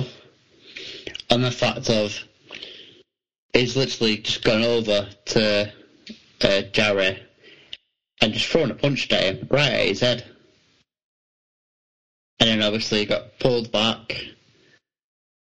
He's still mouthing off to some of your players. And as he's getting taken away, he's like jabbed Jarry in the head with his stick. And it's like, you're really not right in the head sometimes, are you? He's literally, when he's not being an idiot, he's actually a half-decent player, which pains me to say being a Bruins player, and it's Brad Marchand. But it's just horrid to see when a player that's got that much talent is just getting into stupid altercations like this. So come on now. The fact that he's also a repeat offender as well, especially with this season, because he's already done 3-game suspension, I would have thought, alright, add some more onto that. Like, we say in the Elite League itself, we're like, repeat offender, so that should add another game on. Surely that should add in more when it's in the NHL itself. It's just stupid play. If you isolate the incident from the person, I think 6 games is harsh. Given what happened, he's tapped the goal on the head, out of context, there's no rhyme or reason. And then he's carrying on with it. 6 games is harsh for me. However, you then throw into the mix that is Brad Marchand, and for all the stupid crap he's done over the years, to me, cashing in on the chips. You've got away with it so long. We've given you some leeway. We've given you a fair enough amount of rope to hang yourself. You've got it now. Now's the time to sit down. And this is a culmination, not just this season, because we mentioned it's a repeat offender, but for me, it gives the vibe of the repeat offender over the years. Which, to me, as much as he should have had this yonks ago, given some of the garbage he's done, you know, it's too much. I genuinely think, given some of the other bans and some of the games given for other things, 6, it's not logical for me. And like you said, Griff, you know, when he plays hockey, he's skillful. You know, as much as when we knocked him out of the playoffs this year, Marchand actually, I think actually he got both games and he got and goals where you kind of go, okay, fair play. You know, you tip your cap to him. He can play the game, and in fairness, we know he can play the game. You don't stay in that league as long as he has if you can't play the game. But the amount of stupid stuff he's done, time and time and time again, you can guarantee every season you will mention Marchand, idiocy, 5 times minimum. And it's just come on to roost. But as like I say, if you isolate the incident and not the person, I just think 6 games is too much. No, I'm in agreement about 6 games. I think, in fairness, I mean, I genuinely expect him to just get a fine. To me, he's the most protected player in the NHL, and if it's not him, it's Sidney Crosby, and I'll quite happily say that. I think the NHL makes too much of a habit of trying to protect elite players. We saw it with McDavid. McDavid skating over and elbowed a guy in the head and got a fine. Marchand has had a couple of incidents recently where all he's got is fine. Crosby did the same. I think he speared someone between the legs and all he got was a fine. And I think, and I'll say that as a Penguins fan, I'll throw Crosby in there to show that it's not just me being, biased towards certain teams. Those kind of players should be just as much up for the same penalties as anyone else. So in that respect, I'm quite happy to have seen the NHL suspend him. I don't think the 6 games, I mean, in fairness, for a start, the 6 games is for high sticking and roughing. So there's 2 isolated incidents from the same play, which was the first he skated up to Jarry after the play and punched him at the back of the head. As then he was skating off the USA Gref, he then swung his stick at his head as he skated off the ice. Earlier on in the game, he actually insisted on being a dick even earlier because Crosby's stick broke on a face-off, and he decided to then proceed to stop Crosby from getting to the bench holding him and moving him away from the bench as much as he could before Crosby could get a new stick. I think it was summarised perfectly by Complete Hockey News on Facebook. They actually started putting it out as a thread, and the thread was titled as Brad Marchand's Warpath of Stupidity. And I just think that summarises it perfectly. Talk about a guy losing his head and then some. But then again, we're talking about stupidity in a player that had to actually be told multiple times to stop licking players. So, it's not all that surprising that we're now talking about him being stupid. I'm not saying this just because it's the Penguins. It was a bad incident, and you don't touch the goalie. Anybody who's ever played the sport, or any variation on the sport, knows you don't touch the goalie. So the fact that he skated in between players and punched him at the back of the head was just completely ridiculous. And you read the response from Bruce Cassidy, who's the coach of the Bruins. He said, "I just think same as last night. Marsh just has to have control of his emotions in that situation. Live to fight another day. Get ready for the next game. And unfortunately, he got the best of him. I wasn't on the ice, but still, you shouldn't go after the goaltender in that situation unless you were pushed into the crease or he sticked you first, which I did not see. Could have happened, but I don't think it did." Later on he goes to say, "This one, yes, he lost his discipline. No doubt it will sit down. We've had our share of sit-downs over the years. I think Brad's been doing a good job, for the most part, with controlling his emotions." He had a 3-game suspension earlier on in the season for slew-footing, by the way. So he's not done a good job of controlling his emotions. There's no reason for him to have reacted like this at all. By all accounts, it was a response to Jarry, who apparently took a slight shot at Charlie Coyle with his stick, because Charlie Coyle, I don't know why he took a shot at Coyle. Apparently there was something that aggravated it. There are many players on that Bruins roster that could have done something about that. Firstly, you don't go after the goalie. You just don't. If anything, you turn around, you make a point of going after Sidney Crosby.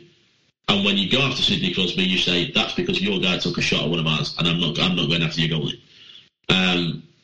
So that's stupid in itself. If we want to just summarise Marchand's stupidity, just for a second, can you tell how much I like Brad Marchand?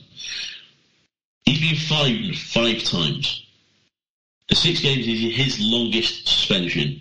It's also his 8th suspension in his career. He's now, I believe, the most suspended player in terms of frequency in the NHL.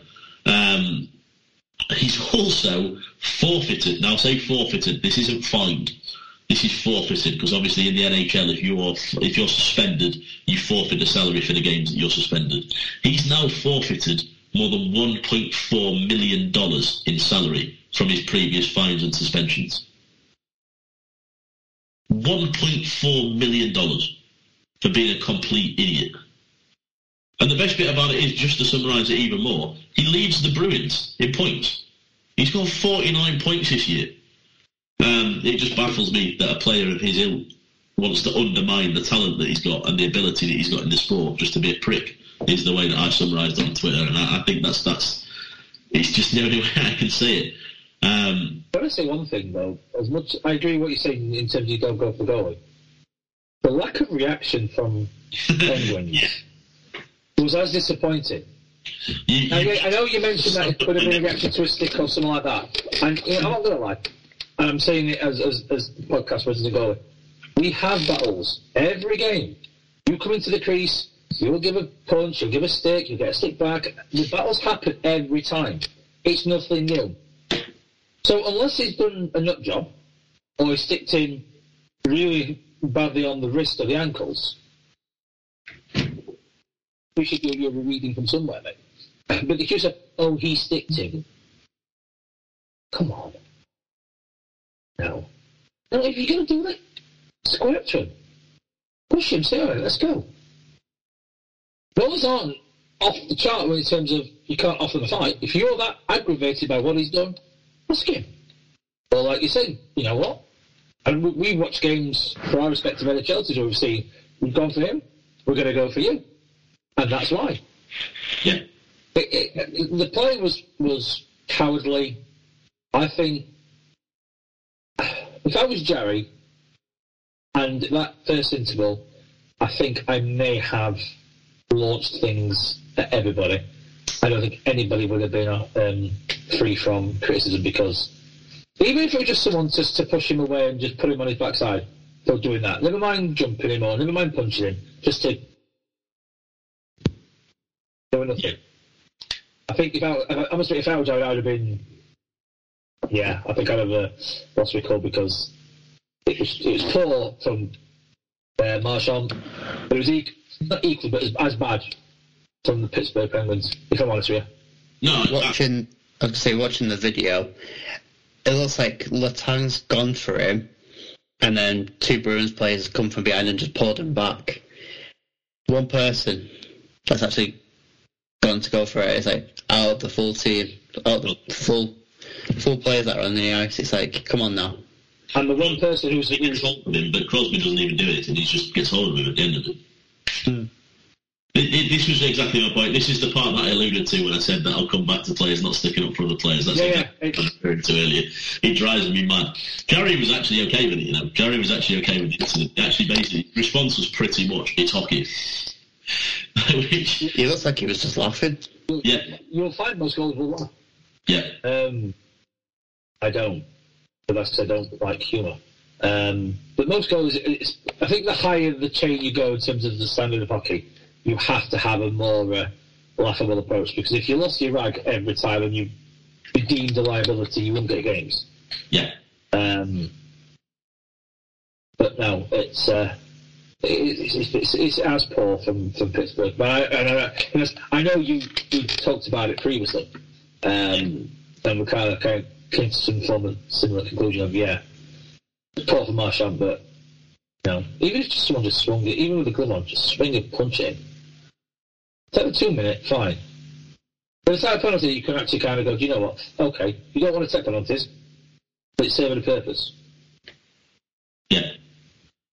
To quote a Mighty Ducks film, 2 minutes, well worth it. I'd be saying game misconduct, well worth it, but that's just me. It wasn't even his first altercation with Jarry. That's the worst thing. Early on in the game, Jarry got the puck on the end of his stick in a breaking play, and he was about to go and flick the puck into the Penguins crowd for a fan to have the puck, and Marchand skated past and slashed his stick, slashed the puck out, grabbed the puck and skated off. And you just think already then, you're just doing this to be a dick. That's literally the only reason you're doing it. There's mind games, then there's that. I mean, as I say, he summarised it with licking players, which I don't know. I don't know how he didn't go off on a stretcher when he licked someone. Because honestly, there are some players in the NHL. Can you imagine him going up and licking Tom Wilson? Oh, please. He'd go off on a spinal board if he did that to Tom Wilson. I'd like to see that. But that's the thing. But to me, it's baffling. The whole thing was ridiculous. The whole thing actually just makes me laugh, to be honest, because I just think it just summarises Marchand up perfectly. And I have no issues with saying he's a great player. His hockey ability is fantastic. But if you watch the Bruins and you have any defence for Marchand's antics like this, the amount of times that he could have ended someone's career in the past, I'm not saying this incident was as bad. The amount of times that he's done clipping, he's had slew footing.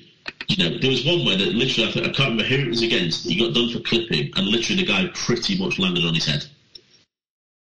And this guy's protected by the league. And that sums it up. The first thing that happens, he punches Jarry. The first thing that happens, the linos come in, pull Marchand back.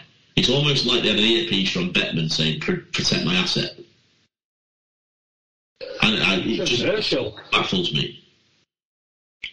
So, I don't know. I'm disappointed in the Penguins team for not doing anything. I'm happy that we got the win because I hate the Bruins anyway, but I'm disappointed in the Penguins team for that. Them not doing anything else, because to me, he should have been going off with a few more bruises and whatever else, because he wanted to paste him for that. You don't touch the goal, simple as that. What message has that just sent to Christian Jarry? We've not got your back, mate. Yeah, I don't know. Anything else on this one, boys? Sorry, I kind of went down a rabbit hole, as I would say, but there's no Stafford here, so. The hole's available. Thank you. That's what I want to say. No, we're good. I'm going to stick with the NHL just for a little bit, just because it would be difficult for us to skim straight past the All-Stars. I think we've all actually said before this that none of us have watched the 3-on-3 game, but we all watched the skills comp. So I'm presuming the conversation will be more tilted towards the skills comp than anything else. But a great weekend. Skills comp in Vegas. Actually, interesting, there was a ball hockey tournament at the same time for Spitting Chicklets in Vegas at the same time, and that had people like Pavel Barber playing in it. Which, if you've never watched Pavel Barber, YouTube him because the stick skills that guy has is inhuman. They're absolutely incredible. I actually don't know what the scores were in the 3-on-3, boys. Actually, I'm not going to lie. So if anybody's got them there, please feel free to chime in. I'm trying to track back, but I don't know if they're on there. So the Metropolitan beat the Pacific 6-4 with Tom Wilson scoring the first goal. Central beat Atlantic 8-5, and then the Metropolitan beat Central 5-3, just to prove that the Metropolitan is the toughest and probably better skilled division in the NHL. Yes, Griff, you can check your head.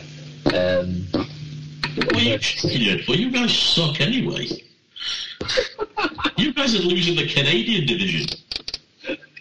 I don't think the word with how bad they're picking Habs are at the moment. I don't know. I think you give them a game. We already have done and we beat them. Maybe we need a 7-game series just to entertain the masses. Not for the cup, just to entertain the masses. But no, Viva Las Vegas. Great skills contest. I loved the outdoor stuff. Yeah. Whether it was done before the skills contest was live, who cares? If we're honest, the skills contest, the weekend, it's just something to sell the game and just to pump the tyres of the game, the NHL game. And you actually got to see some of the characters and the characters of the people, because the one thing with the NHL, and obviously we've mentioned many times of our own respective teams, you don't get to know on-ice characters. But the All-Star Weekend usually tends to be off-ice. How they mix, how they interact. You listen to the mic'd up, because most of them are mic'd up when on the bench during skills. And you get to see a different side of players. Watching it on the set on the Friday nights, Chris Kreider, for me, he's just the antichrist of everything that's hockey. He plays for the wrong team in New York. Everything that's bad about hockey, because he plays for the Rangers. But you saw the character when you go, do you know what? Fair play. And you had that for other players in the different divisions. The breakout contest, as always, is the highlight. Robbery. There's only one winner of that. Zegras. Average Joe's. Quinn's effort, that was...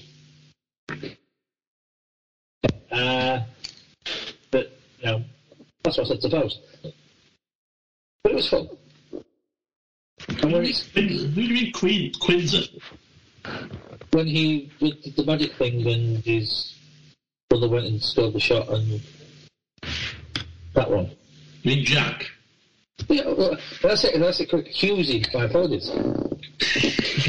I was going to say, has he got the wrong brother in here? Got the wrong surname, never mind, brother. But Jack Hughes. But overall, it was fun. It was entertaining. It did a good job. And like I say, you see, players of the ilk of Stamkos, and all them together, just chewing the fat, hitting the puck. As a fan of the game, what do you want, actually? I did enjoy the Blackjack one the most. Just for Joe Pavelski going, I'm going to go for this card, this colour, suit, bam, gets it straight off. I think he had 6 or 7 shots, he didn't miss a single one, and he called them all out.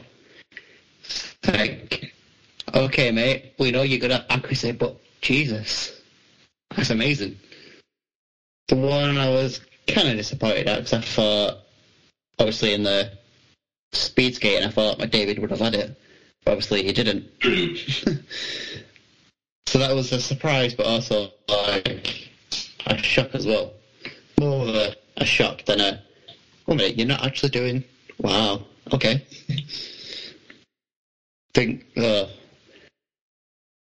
I agree with Zegras got robbed.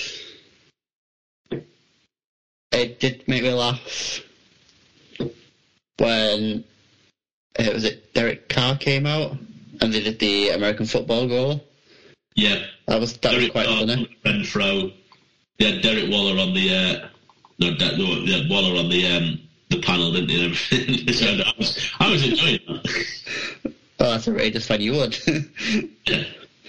But that made me laugh, and then obviously the reason why he gave a score of 7, that also made me laugh. Because obviously that's how much you get for a touchdown and a conversion. I think the whole event itself, it just made to give you show you the side of it's not all serious, we can all have fun and games. You look at previous ones like John Scott, that's brilliant. You look this year, Tom Wilson. The league disagreed. Yeah, but the fans all agreed, so we pay their money, obviously. It was, I'd say, I would have thought they would have gone for the goalie one, where they had to keep shutting out the players and seeing how many they could get. And I think the highest was 9. And the weird thing was, obviously, Vasilevsky was one of the goalies. You had a Toronto goalie as well. So it was like, yeah, I can see Vasilevsky doing well, but Toronto, everyone knows the jokes about that. You're thinking, oh, okay. But all in all, I thought that was actually pretty decent. Yeah, it's one of those tournaments, and I know a lot of people say it's boring. To me, it showcases the sport from a side that you don't see. Like you guys have said, you see the personalities of certain players. You see the lack of personalities of other players. And I mean, I'm going to go into 2 specific ones. In Zach Werenski, after he'd won the face-off challenge in front of the Bellagio fountains, when he interviewed him afterwards, and it was just this monotonic. I think at one point she turned around and said, "Have you been practicing for this?" And he just said something like, "Well, I can't really practice at the Bellagio fountains." And it was like, okay, yeah, mate, okay, let's just get him off the screen. But you do see a lot of those personalities on the ice. Zegras, absolutely insane move, absolutely robbed out of it, and I know it's a bit of fun, but what a move that was. And I know people were saying, I'm sure he could see through the blindfold. Apparently, actually, John Gibson doubled up the blindfold, which he wasn't supposed to do. Apparently, it was supposed to be just a single blindfold, so he could see. Apparently, that made it a lot more difficult. But if you take the blindfold off that, it's still a sick move. But yeah, the whole thing was great to watch. The whole thing's always good fun to me. I enjoy watching it. It's nice to see certain players that have been voted in. It's always nice to see the player that gets booed. It was quite funny watching Tom Wilson get booed. It was also quite funny, like you say, Dave, then to see him score the first goal of the 3-on-3, see him put a slap shot up of above 100 mile an hour. So yeah, it was a great competition, gents, and it was good fun to watch. I've still got the 3-on-3 to watch, and I still intend to watch the 3-on-3. It's just been a long week. There's really no time to do it so far, but a great showcase for the sport as always, and also nice to see a bit of Vegas and a bit of playing into the city that they were featured in as well. Add it to the list of things to do on Sunday. That's true, yeah. I don't think there's any more time for things to do on Sunday, mate, unless we do it in the morning after we've woke up.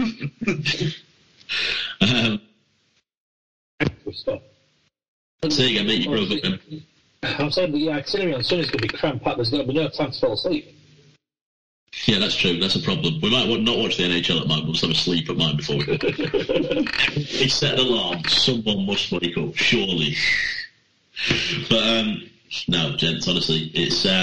I love watching all sorts. I actually priced up going to Vegas, and I was actually quite gutted, because then I got a new car and ended up getting some money from the extra car, and I was kind of sitting there going, if I'd have done this a month ago, I'd have gone to Vegas for the All-Stars. So, mate, you can put thumbs up as much as you want. I could go to Vegas for 2 weeks and what you're paying for 4 days. I priced it up at a week for All Stars. It's going to cost me $6.50. That's why I was gutted. I could have paid that with the money I got for my car. But no, I love it. I've been very open about how much I love Vegas, and I've been very open about how much I want to go back. Like, honestly, Gref, you will absolutely love it there. And I genuinely want to go back so badly. But I honestly, I priced it up. I did debut with New Year's Eve, and I priced it up. Yes. So I definitely, to me, I don't know what you guys think, and as I say, I know some people think All Stars is boring. I know some NHL fans don't even particularly get into the spirit of All Stars, but it's up there on my bucket list. Just below Winter Classic, it's up there on my bucket list. All Stars, 100%. But I think in fairness, North American fans don't even get the international stuff. If it's not their club side, there's nothing. Case in point, a friend of mine who's Steelers fan was also an Islanders fan. If the Islanders are in the playoffs, he doesn't give a damn what Team USA do in the World Championships. Now, to me, I'd have them equal. But I think that's the mindset of the European hockey fan, that where it's their club side or nothing. Well, if I had the chance to go to an All-Star weekend, and I'd like to think, given we have a new building, that one maybe soon in New York, it's something to do, something on the list, yes. That's a shadow of a doubt. Yeah. 100%, boys, 100%.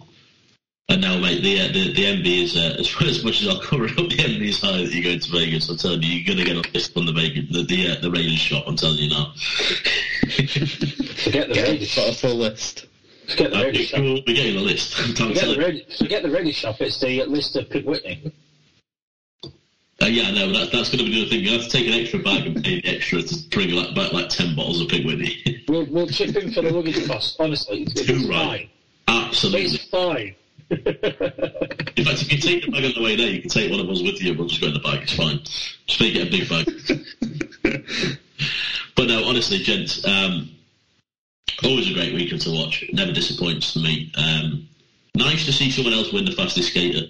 I had higher hopes for Dylan Larkin, to be fair, because he's got some wheels. But also nice to see Kyrou get it, because you don't really hear about Kyrou. So for him to beat Connor McDavid, I was listening to Spitting Chicklets earlier, and apparently they went out on the Thursday night when they all got to Vegas, and they were all saying, "Oh yeah, do you like to have some drinks?" And the Kyrou was there, and they were saying, "Oh, do you want a drink?" And he was like, "No, not drinking tonight. I'm going to win the fastest skater tomorrow." You think, fair play, mate. Fair play. You set your expectations high to beat Conor McDavid, and you 2 All-Stars weekends that McDavid hasn't won the fastest skater. Yeah. After winning it 3 years, I think it was 3 years on the trot. He's lost to a guy from St. Louis, and he lost to Barzal the last time in the All-Star weekend. Yeah. Yeah. David's the fastest skater. That's it. He's done. Who would have thought you'd ever said that about Conor McDavid? He's a has-been. Yeah, he's just. I know a lot of the players in the fastest skater, they took that last turn way wide. I think that's what did Larkin. His skate collided with the boards, didn't it? 'Cause he took it that wide. Yep. I think he did him and Kreider. Yeah. Yeah, who would have put Kreider up there in events? Well, give us something to laugh at. That's true. Anything else on All-Stars, gents, or shall we draw a line under NHL now? Nothing on All-Stars, but they did announce that same weekend that the Global Series is returning. Check. Date. There'll be pre-season games in Switzerland and Germany, with the actual league game regular. Helsinki, and the Czech Republic, Prague. So, yeah, the NHL's coming back to Europe. Germany's getting some great sporting events because they've also confirmed the AFL, league game as well. We were talking about this because Munich and Frankfurt are going to be the cities, but Munich's going to be at the Bayern Munich Stadium, which is a phenomenal stadium. That is, I've been done the tour there. That is one hell of a stadium. So, trip to Munich for the NFL then, boys, yeah? Down for it.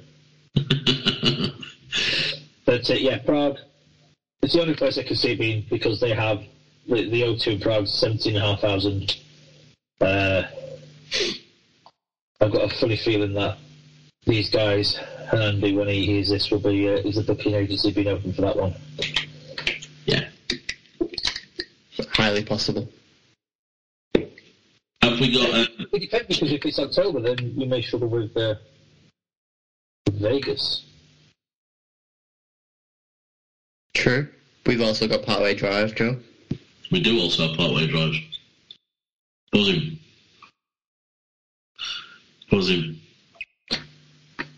Dave's like, Parkway Drive, yeah?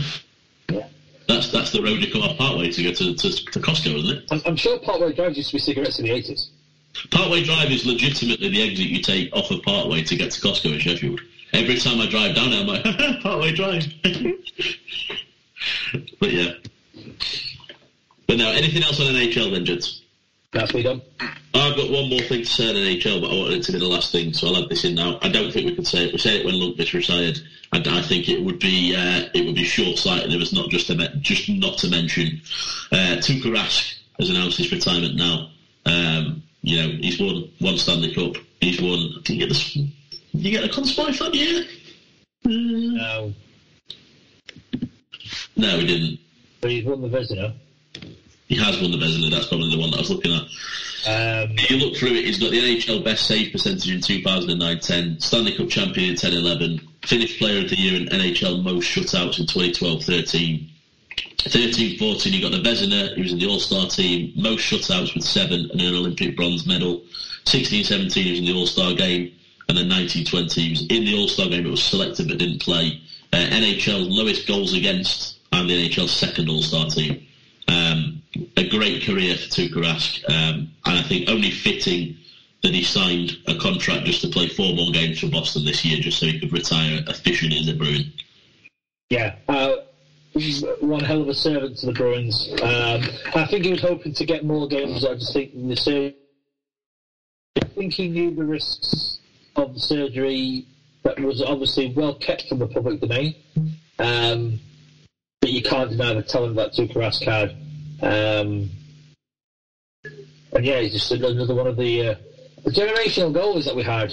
Is now hung up. You've got Lundqvist, you've got Rask.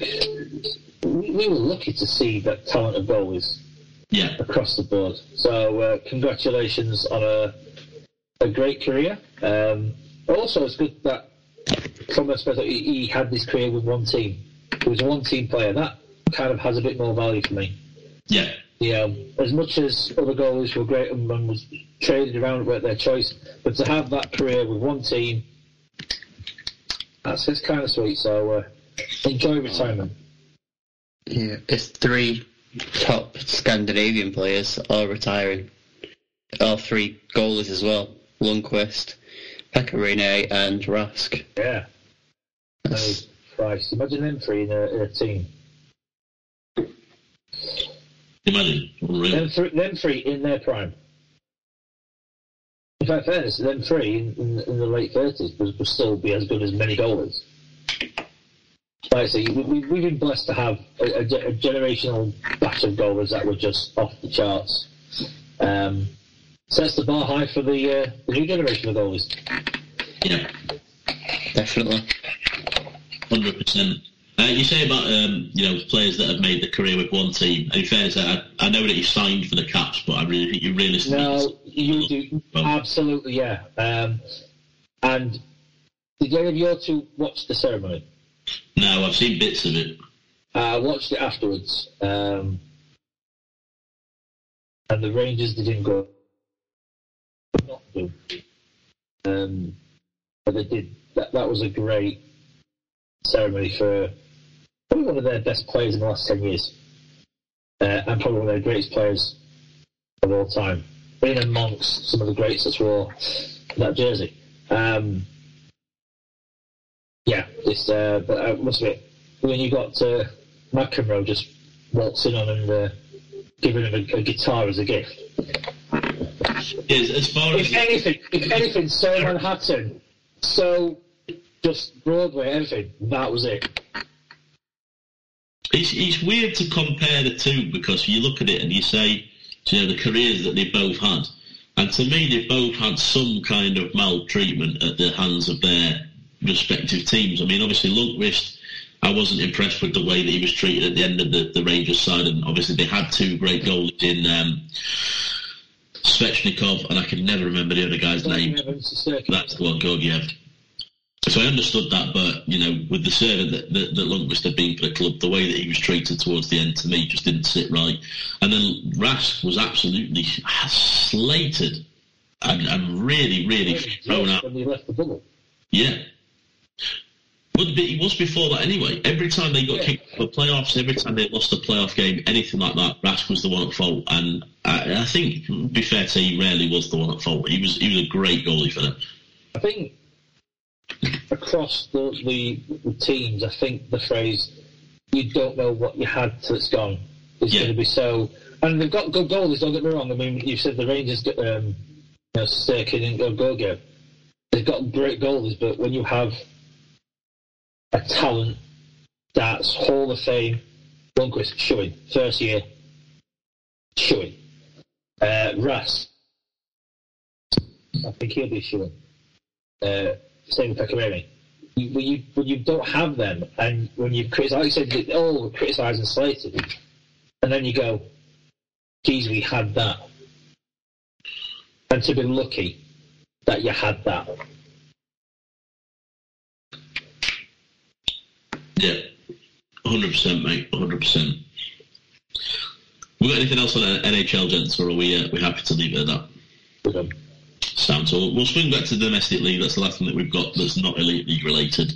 Obviously, in lieu of Stafford being here, we aren't going to overtake Stafford's stats. That is Stafford. What I am going to do is just read briefly the standings currently, and that's because it ties in perfectly to the next thing that we have on the agenda. In the league, we have the Steelers sitting on the top, 30 games played, 51 points. Cardiff Devils in second, 34 games, 49 points. Belfast Giants with 31 games, 47 points. In fourth, it's Nottingham, 30 games, 31 points. Guildford, 31 games, 28 points. Coventry Blaze have got 27 games, 26 points. Glasgow, 28 games, 26 points. Manchester are just above that playoff line at the moment, 31 games, 25 points. Dundee, 28 games, 23 points, and at the bottom of the league, there's Fife with 30 games, 17 points. The reason that I've just read that out, gents, is because the next and last thing other than predictions that we've got on the agenda is a discussion about the title race as it currently stands. I'll just give the prelude to this. The primary reason that I've added this is because obviously we've spoken before. Gress put the kiss of death on the Steelers now because he said what he said a few episodes ago.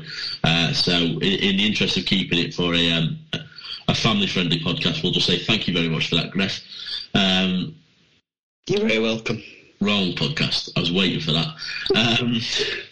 But the reason that I wanted to add it is because as much as the Steelers are at the forefront of the league at the moment, you look at the results that they've had. Dundee, close game. Glasgow, close game. Even Fife, close game. And then you look at the Belfast Giants, and it's just every game, goals aplenty, conceding next to nothing. And as a Steelers fan, I'm not going to lie, it makes you sweat. It makes you sweat. Before talking about the top three, I think it shows, as much as we've all said it's probably, in terms of the goal chain, the closest across all 10 teams. If you look at Nottingham, who are fourth, and they're closer to 10th than they are to third in terms of points. Jesus, I've not spotted that. So you know, since you can take... Now, we mentioned, only because obviously we're in the games that happen, it's concerning how close the games are for Sheffield. You'd like them to win them like Belfast style. I'm a bit old school in terms of the phrase runs on the board. Yeah. And at the moment, Sheffield have runs on the board. And Cardiff and Belfast are chasing. Using a cricket analogy, if you're chasing, you take risks, you make mistakes. Now, when they World Cup. Absolutely. Now, yes, Sheffield have 4 games in hand on Cardiff. They have a game in hand on Belfast, but you can kind of, that's neither here nor there. It's going to go back and forth.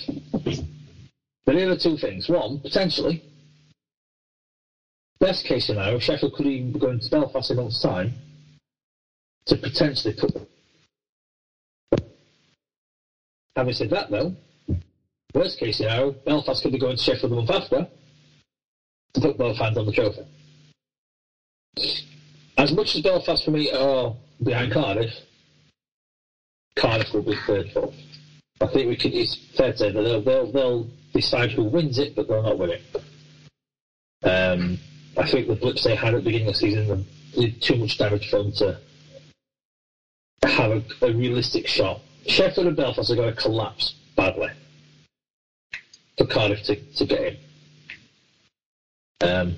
Now, to look at Sheffield, the fixtures, they don't play Cardiff or Belfast till the end of February.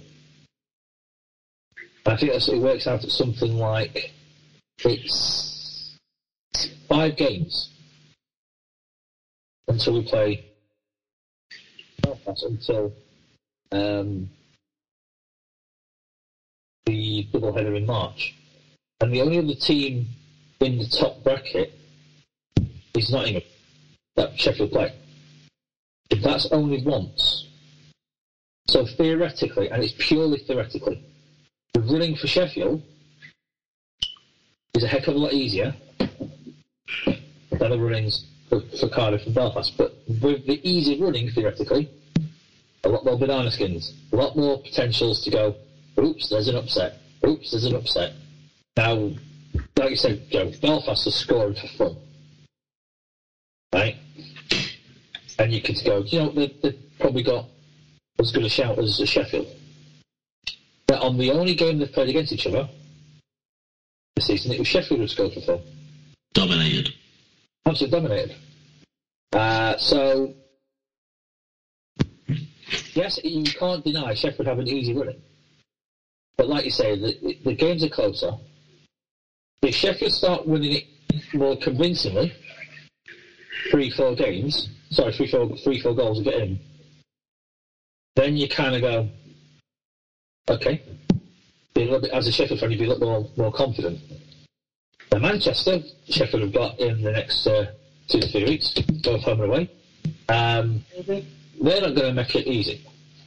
And especially in their barn, they're going to, I know for a fact, Finity's going to do everything. If they can't win, they're going to hurt them. Finis play well. I'm not criticising for it, but that's what's going to happen. So, it's going to be a fascinating running. I'll be honest with you. Best case scenario, we could win it in Belfast. Tell you what, will be well looked after.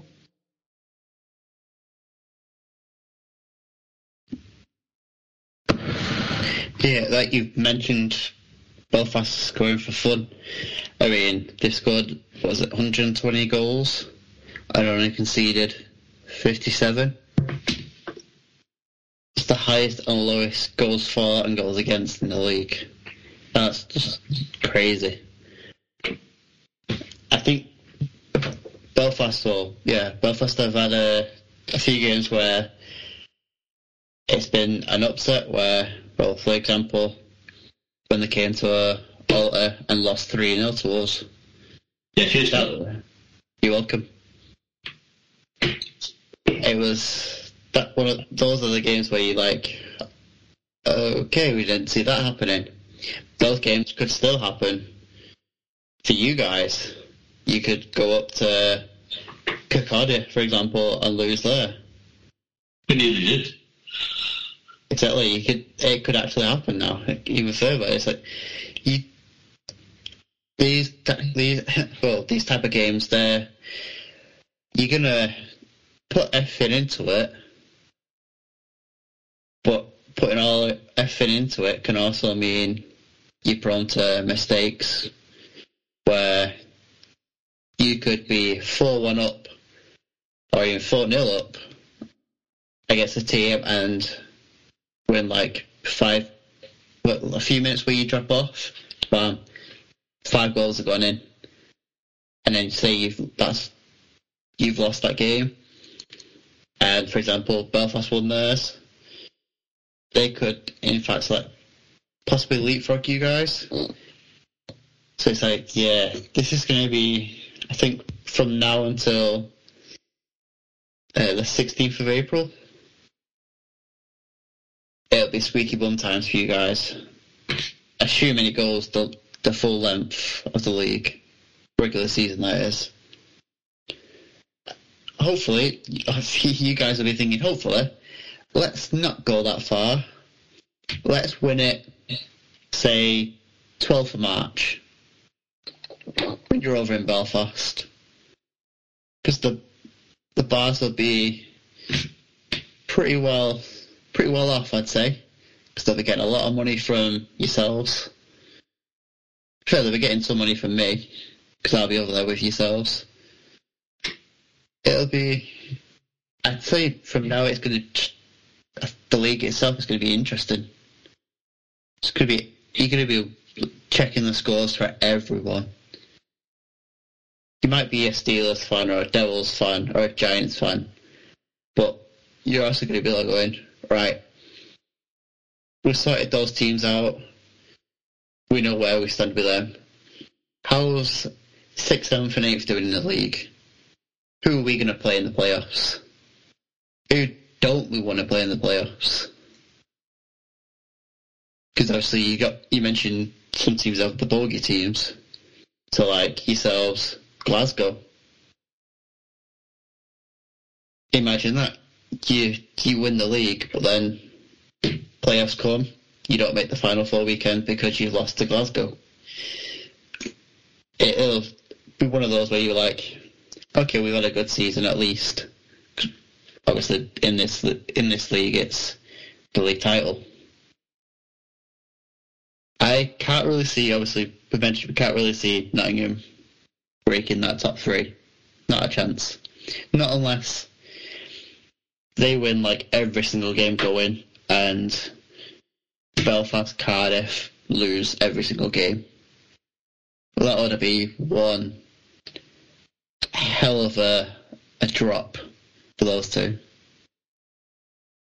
I'd agree with you. It's going to be you guys or Belfast. The one thing that Belfast don't have in their favour is before the first double header against Sheffield, which will be crucial either way, is they have 2 weekends, 3 games in 3 days. This weekend, double header in Dundee in 5, and then the week before, 3 games against Guildford, 2 in Belfast, 1 over in Guildford. 3 games in 3. We'll take it out on the roster. So I don't think Sheffield have the 3 games in 3. I'll check before I pass off to Joe, but that will test Belfast to the max. Especially this weekend. If they have a bad result against Dundee first game, that's going to play on their head all the way through.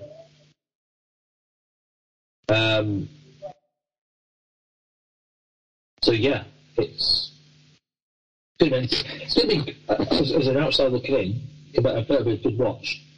For those involved, not so much. Yeah, it's a tough one to call, gents. At the end of the day, it's I don't want to say it. It's the first time in a while that we've seen the Steelers lead the league at this point, and it's a great position to be in. And there's been games, Dave, where I've turned around to you and said, this team feels like they could win it. And that's not me saying they will do. That's not me saying putting a kiss of death on it. That's nothing at all. But there's been games where you watch the performance put in by our team and you go, this team is a championship winning team.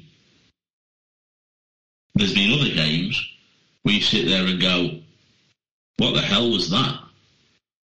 You know, and a lot of the time it's the games against Dundee, Fife, Glasgow, and that's no slight on them, but you look at the standings, it shouldn't be against them. I don't know whether it's because we're getting complacent. I don't know whether it's because we're starting to, presume that we're going to win the lower games and fight against the top teams. But it's a tough one to call. And as I say, it's if you're a Steelers fan, if you're a Belfast fan, I agree with you, Dave. I reckon Cardiff will finish third this year, but they could decide it. But if you're a Steelers fan and you're a Belfast fan, I predict you're going to have a very nervous, a very twitchy end to the season. And like I said, I think by the end of the season there's going to be a few sweating in terms of results, particularly when it comes to the games on the 9th and 10th of April when Belfast played the doubleheader in Sheffield. As much as we want to see Sheffield lift it, whoever lifts it this year will have put in a cracking effort, and the Belfast team have been nothing short of incredible at times, and I don't think that's overstating it. You look at some of their results. Greg, like you say, topping goals for, topping goals against, 57 goals against. They conceded 14 less than Sheffield, who was second, and they scored 3 more. So, an absolutely nerve-wracking for the two teams involved, but currently set up for what could be a fantastic end to the season this year, regardless of what team you support. I'm not going to ask who we're predicting, because for obvious reasons, me and Dave aren't going to say. So, but I've already said mine. Would you last season, so we're not going to do it? I've got the button ready to put Gref on mute if he says it. But no, go back a few episodes ago. Yeah, that's fine. But no, it'll certainly be an interesting one, Jen. We got anything else to add on the title race? I think it was just something that I wanted to say primarily, as I said, because of the recent results for both teams and Belfast scoring for fun. It certainly does make you a bit nervous as a Steelers fan. It does make you nervous as a Steelers fan. And I think with Greffer mentioned, you start looking at who you play in the playoffs. So it's an interesting time to kind of just reflect, to evaluate the season gone.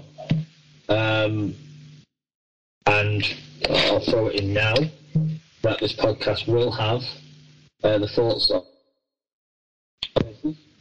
over the next few weeks of what they think their season's gone, how it's gone, what they like, what they don't like, and how they finish. So that'll be some good listening in future episodes. But yeah, as fast as happens, you want to be in them nervous positions because that means you're in the mix, you're in the business end of the season, and you hate it, but at the same time you want it, because if you're not, it means you obviously you're not there, you're not in the mix. And anybody who's competitive, anybody who's a sports fan, you want to be in the mix. And right now, 3 teams in the mix. I suspect 1 team may dip out unofficially soon. But 2 teams very much in the mix. Yeah, 100%. 100%. Anything else on? Will have nails by the end of that season. Yeah. Well done. Hey, honestly, I mean, as much as, don't get me wrong, it's great for you to win the league and you want to win the league, and if you can do that when you win the league weeks, months in advance at the end of the league, it's great because you get the feeling of winning the league. There's no better feeling than winning the league in a close contest like this. And like we've seen it where we won it on goal difference or whatever that year with Ben Simon. Yeah. Like there's no feeling like it. It was regulation wins, wasn't it? I mean, that's as close as you're going to get. Great wins, yeah. As close as you're going to get, and it's just like, yeah. You feel nervous, you feel sick all day, but as soon as you know it's done, and this is any team, not just Sheffield, but as soon as you know it's won, as a sports fan, one of the best feelings in the world. Yeah. I think that's a good way to end it, gents, unless anybody's got anything else to add. Seeing shaking heads. So, I've got it written down here, socials, because we always try and say socials before we go on to predictions, and I always forget. So, if you want to follow us on social media, it's at MFZ Podcast on Twitter and Instagram. It's My Fantasy Zamboni Podcast on Facebook. It's My Fantasy Zamboni Podcast discussion group if you want to get added to that. You should be able to do it via our page. If you can't, drop us a message, either if you've got one of us on Facebook, or if not, drop the page a message. We'll get you added to that ASAP. The other reason that we're plugging socials at the moment is currently at the moment, and it ties into the league discussion as a whole. is that we've got things in the pipeline for upcoming weeks. Dave has been interviewing away with a couple of people so far. We are trying to get interviews with fans across the league so that we can build a bit of a base in terms of get some opinions from other teams. So you don't all have to just listen to 3 Steelers fans and a Manchester fan. So keep an eye out on social media for that. Obviously, we'll confirm when that's coming out.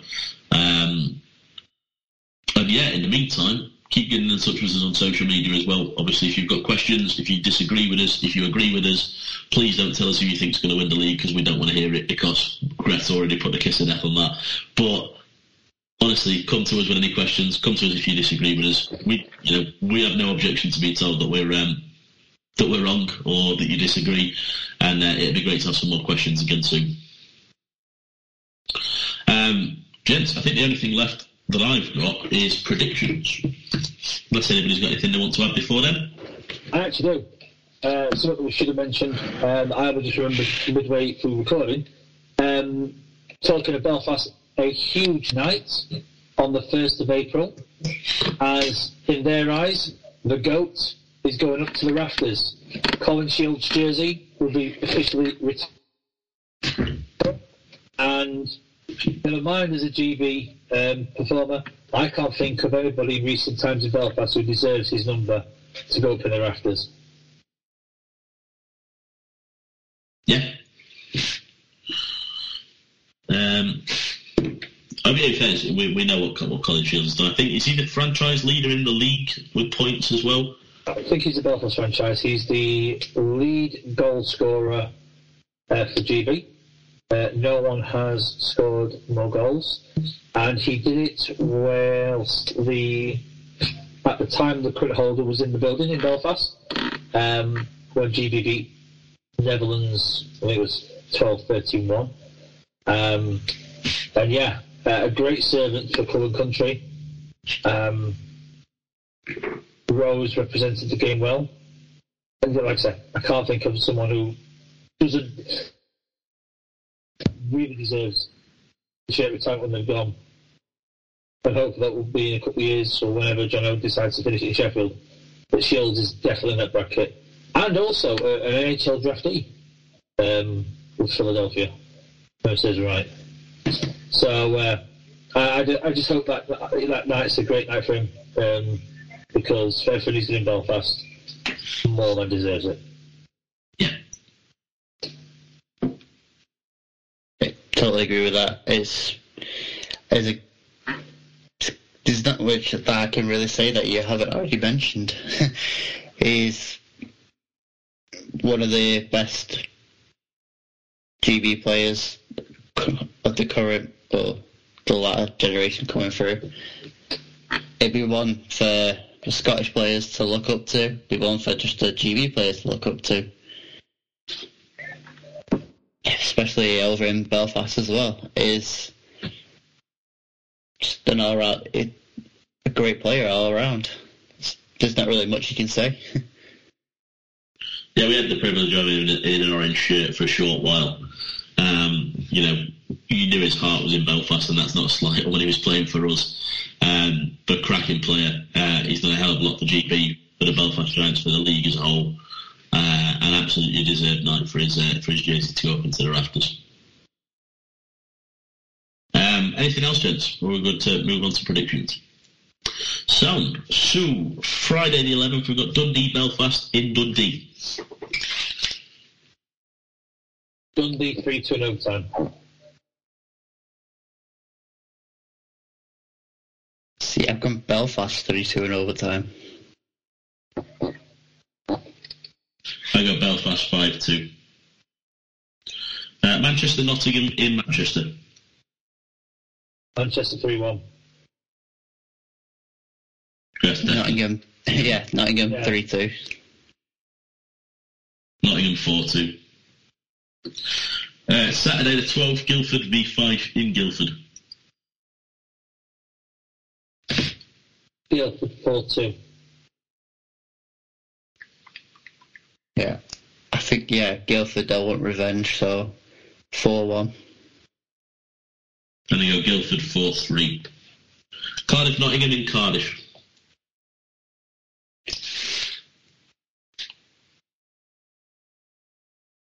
Cardiff 5-3. Cardiff 4-2. Cardiff 4-1. Sheffield Manchester in Sheffield.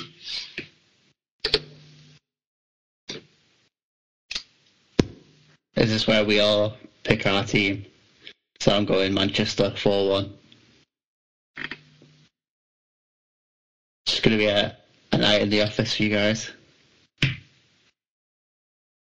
Got back my team.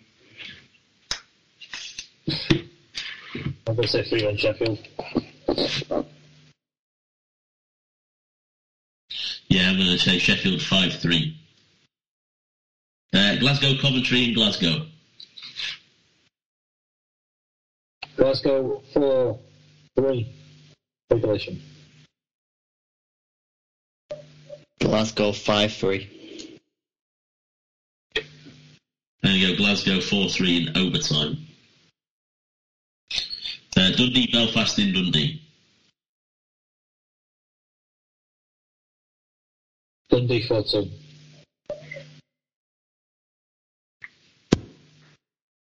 Dundee 3-1.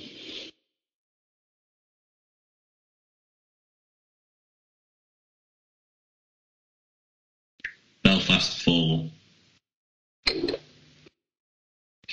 Then Sunday the 13th, Sheffield v Glasgow in Sheffield. Sheffield 4-1. Sheffield 5-2.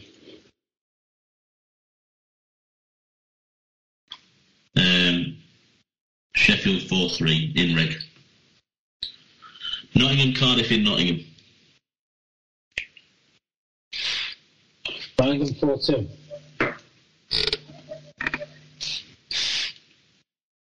Nottingham 2-1 in overtime. Cardiff 5-2. Coventry Guildford in Coventry. Coventry 5-2.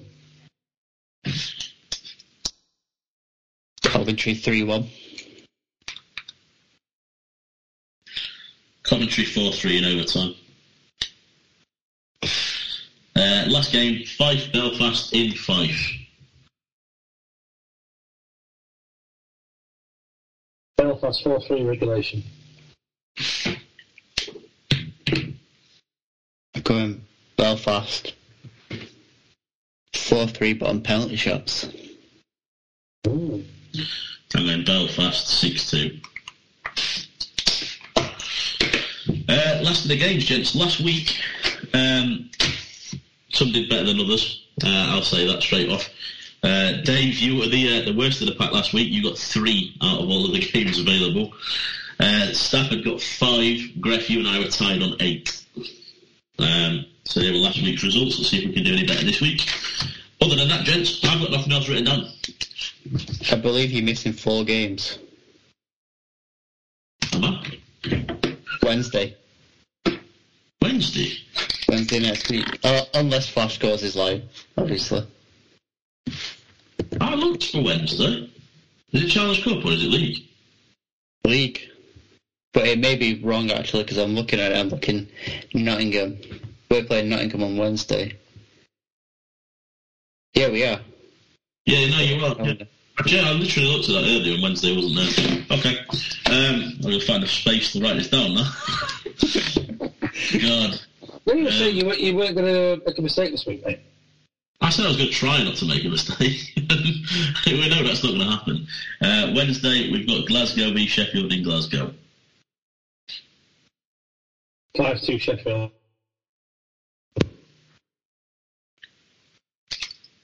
I would go 4-2 Sheffield.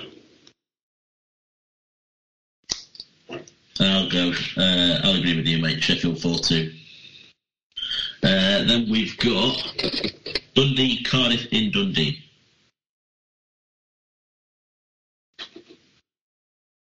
Dundee 3-1. Cardiff 4-1.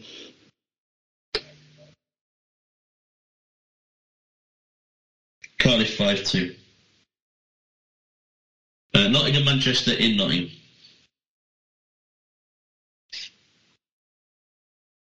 Nottingham 3-2. Nottingham 3-2 in overtime. Manchester 4-3 in overtime.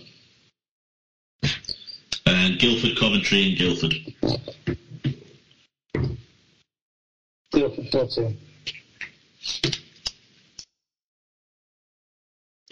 I'm going Guildford 2-1 in regulation.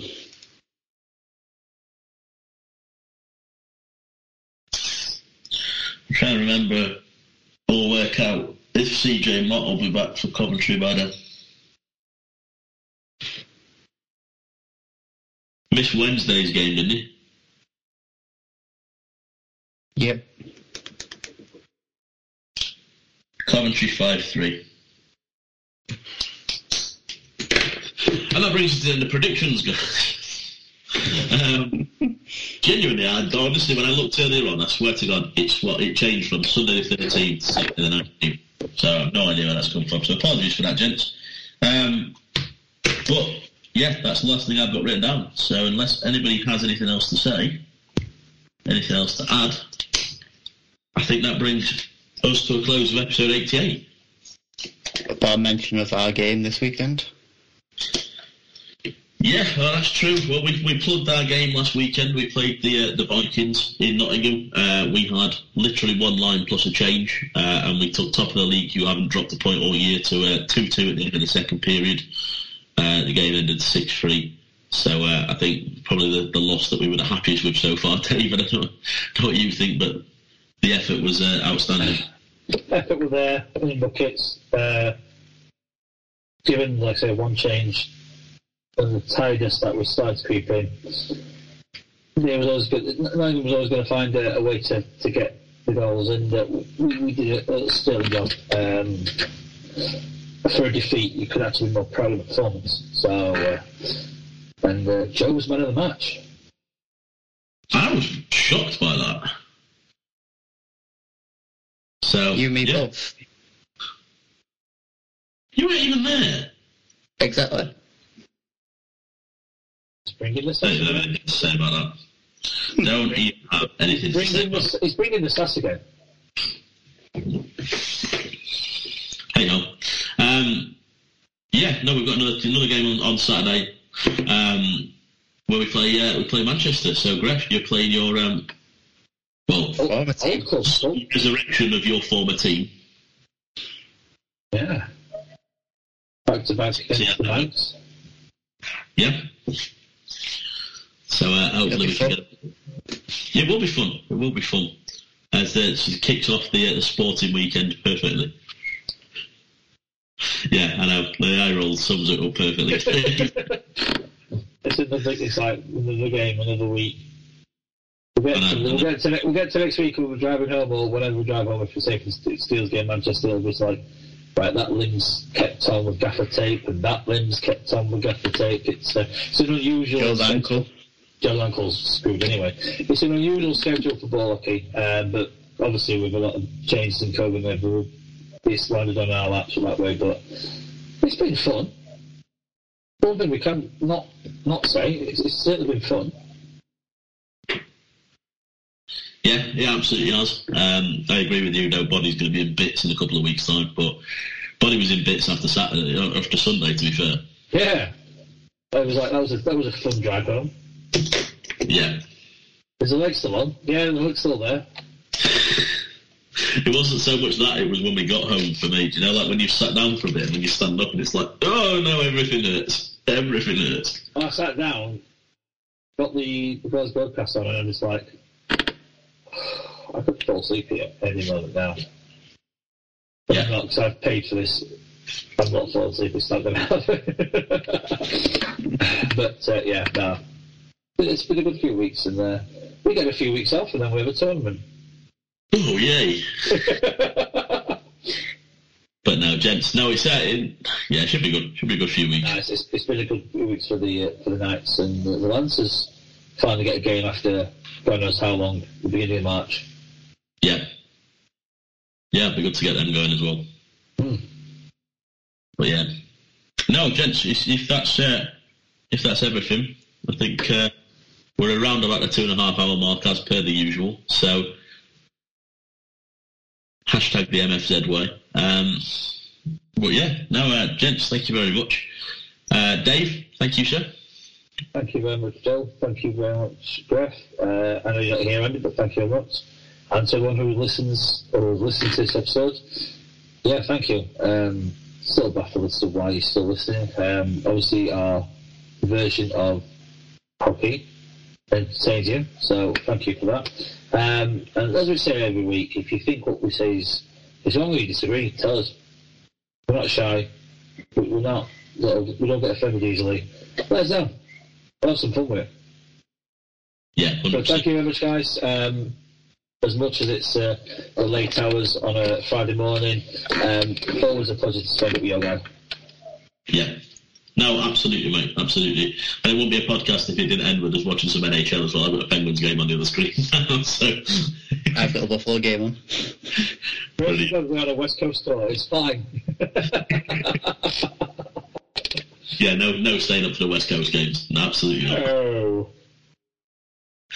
But no, Gref, thank you very much, sir. Looking forward to seeing you again at the weekend. Thank you very much for having me, and to Dave as well. Unfortunate Stafford is on IR, but he's back for the weekend, which is great news for us. We've got a change.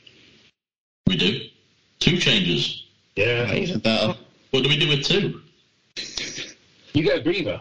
Yes! A Bacardi Breezer. Oh, breather. Revolver. Maybe later on. Football weekend with Bacardi Breezers. The Denmark experience again. No conga lines. No conga lines. Yeah, you have to pay for that. But thank you to everyone that listens as well.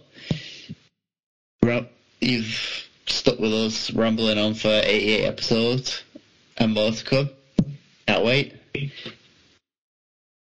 Yeah, 100%. As you guys have said, thank you to everybody listening. Thank you to you both. Hopefully we get Andy back next week. I think we'll all agree it's not the same without Andy. It's always good to have a full roster. So hopefully he's back with us next week. But yeah, gents, thank you very much. Everyone listening, thank you very much. And hopefully we'll be back next week with another episode of My Fantasy Zamboni.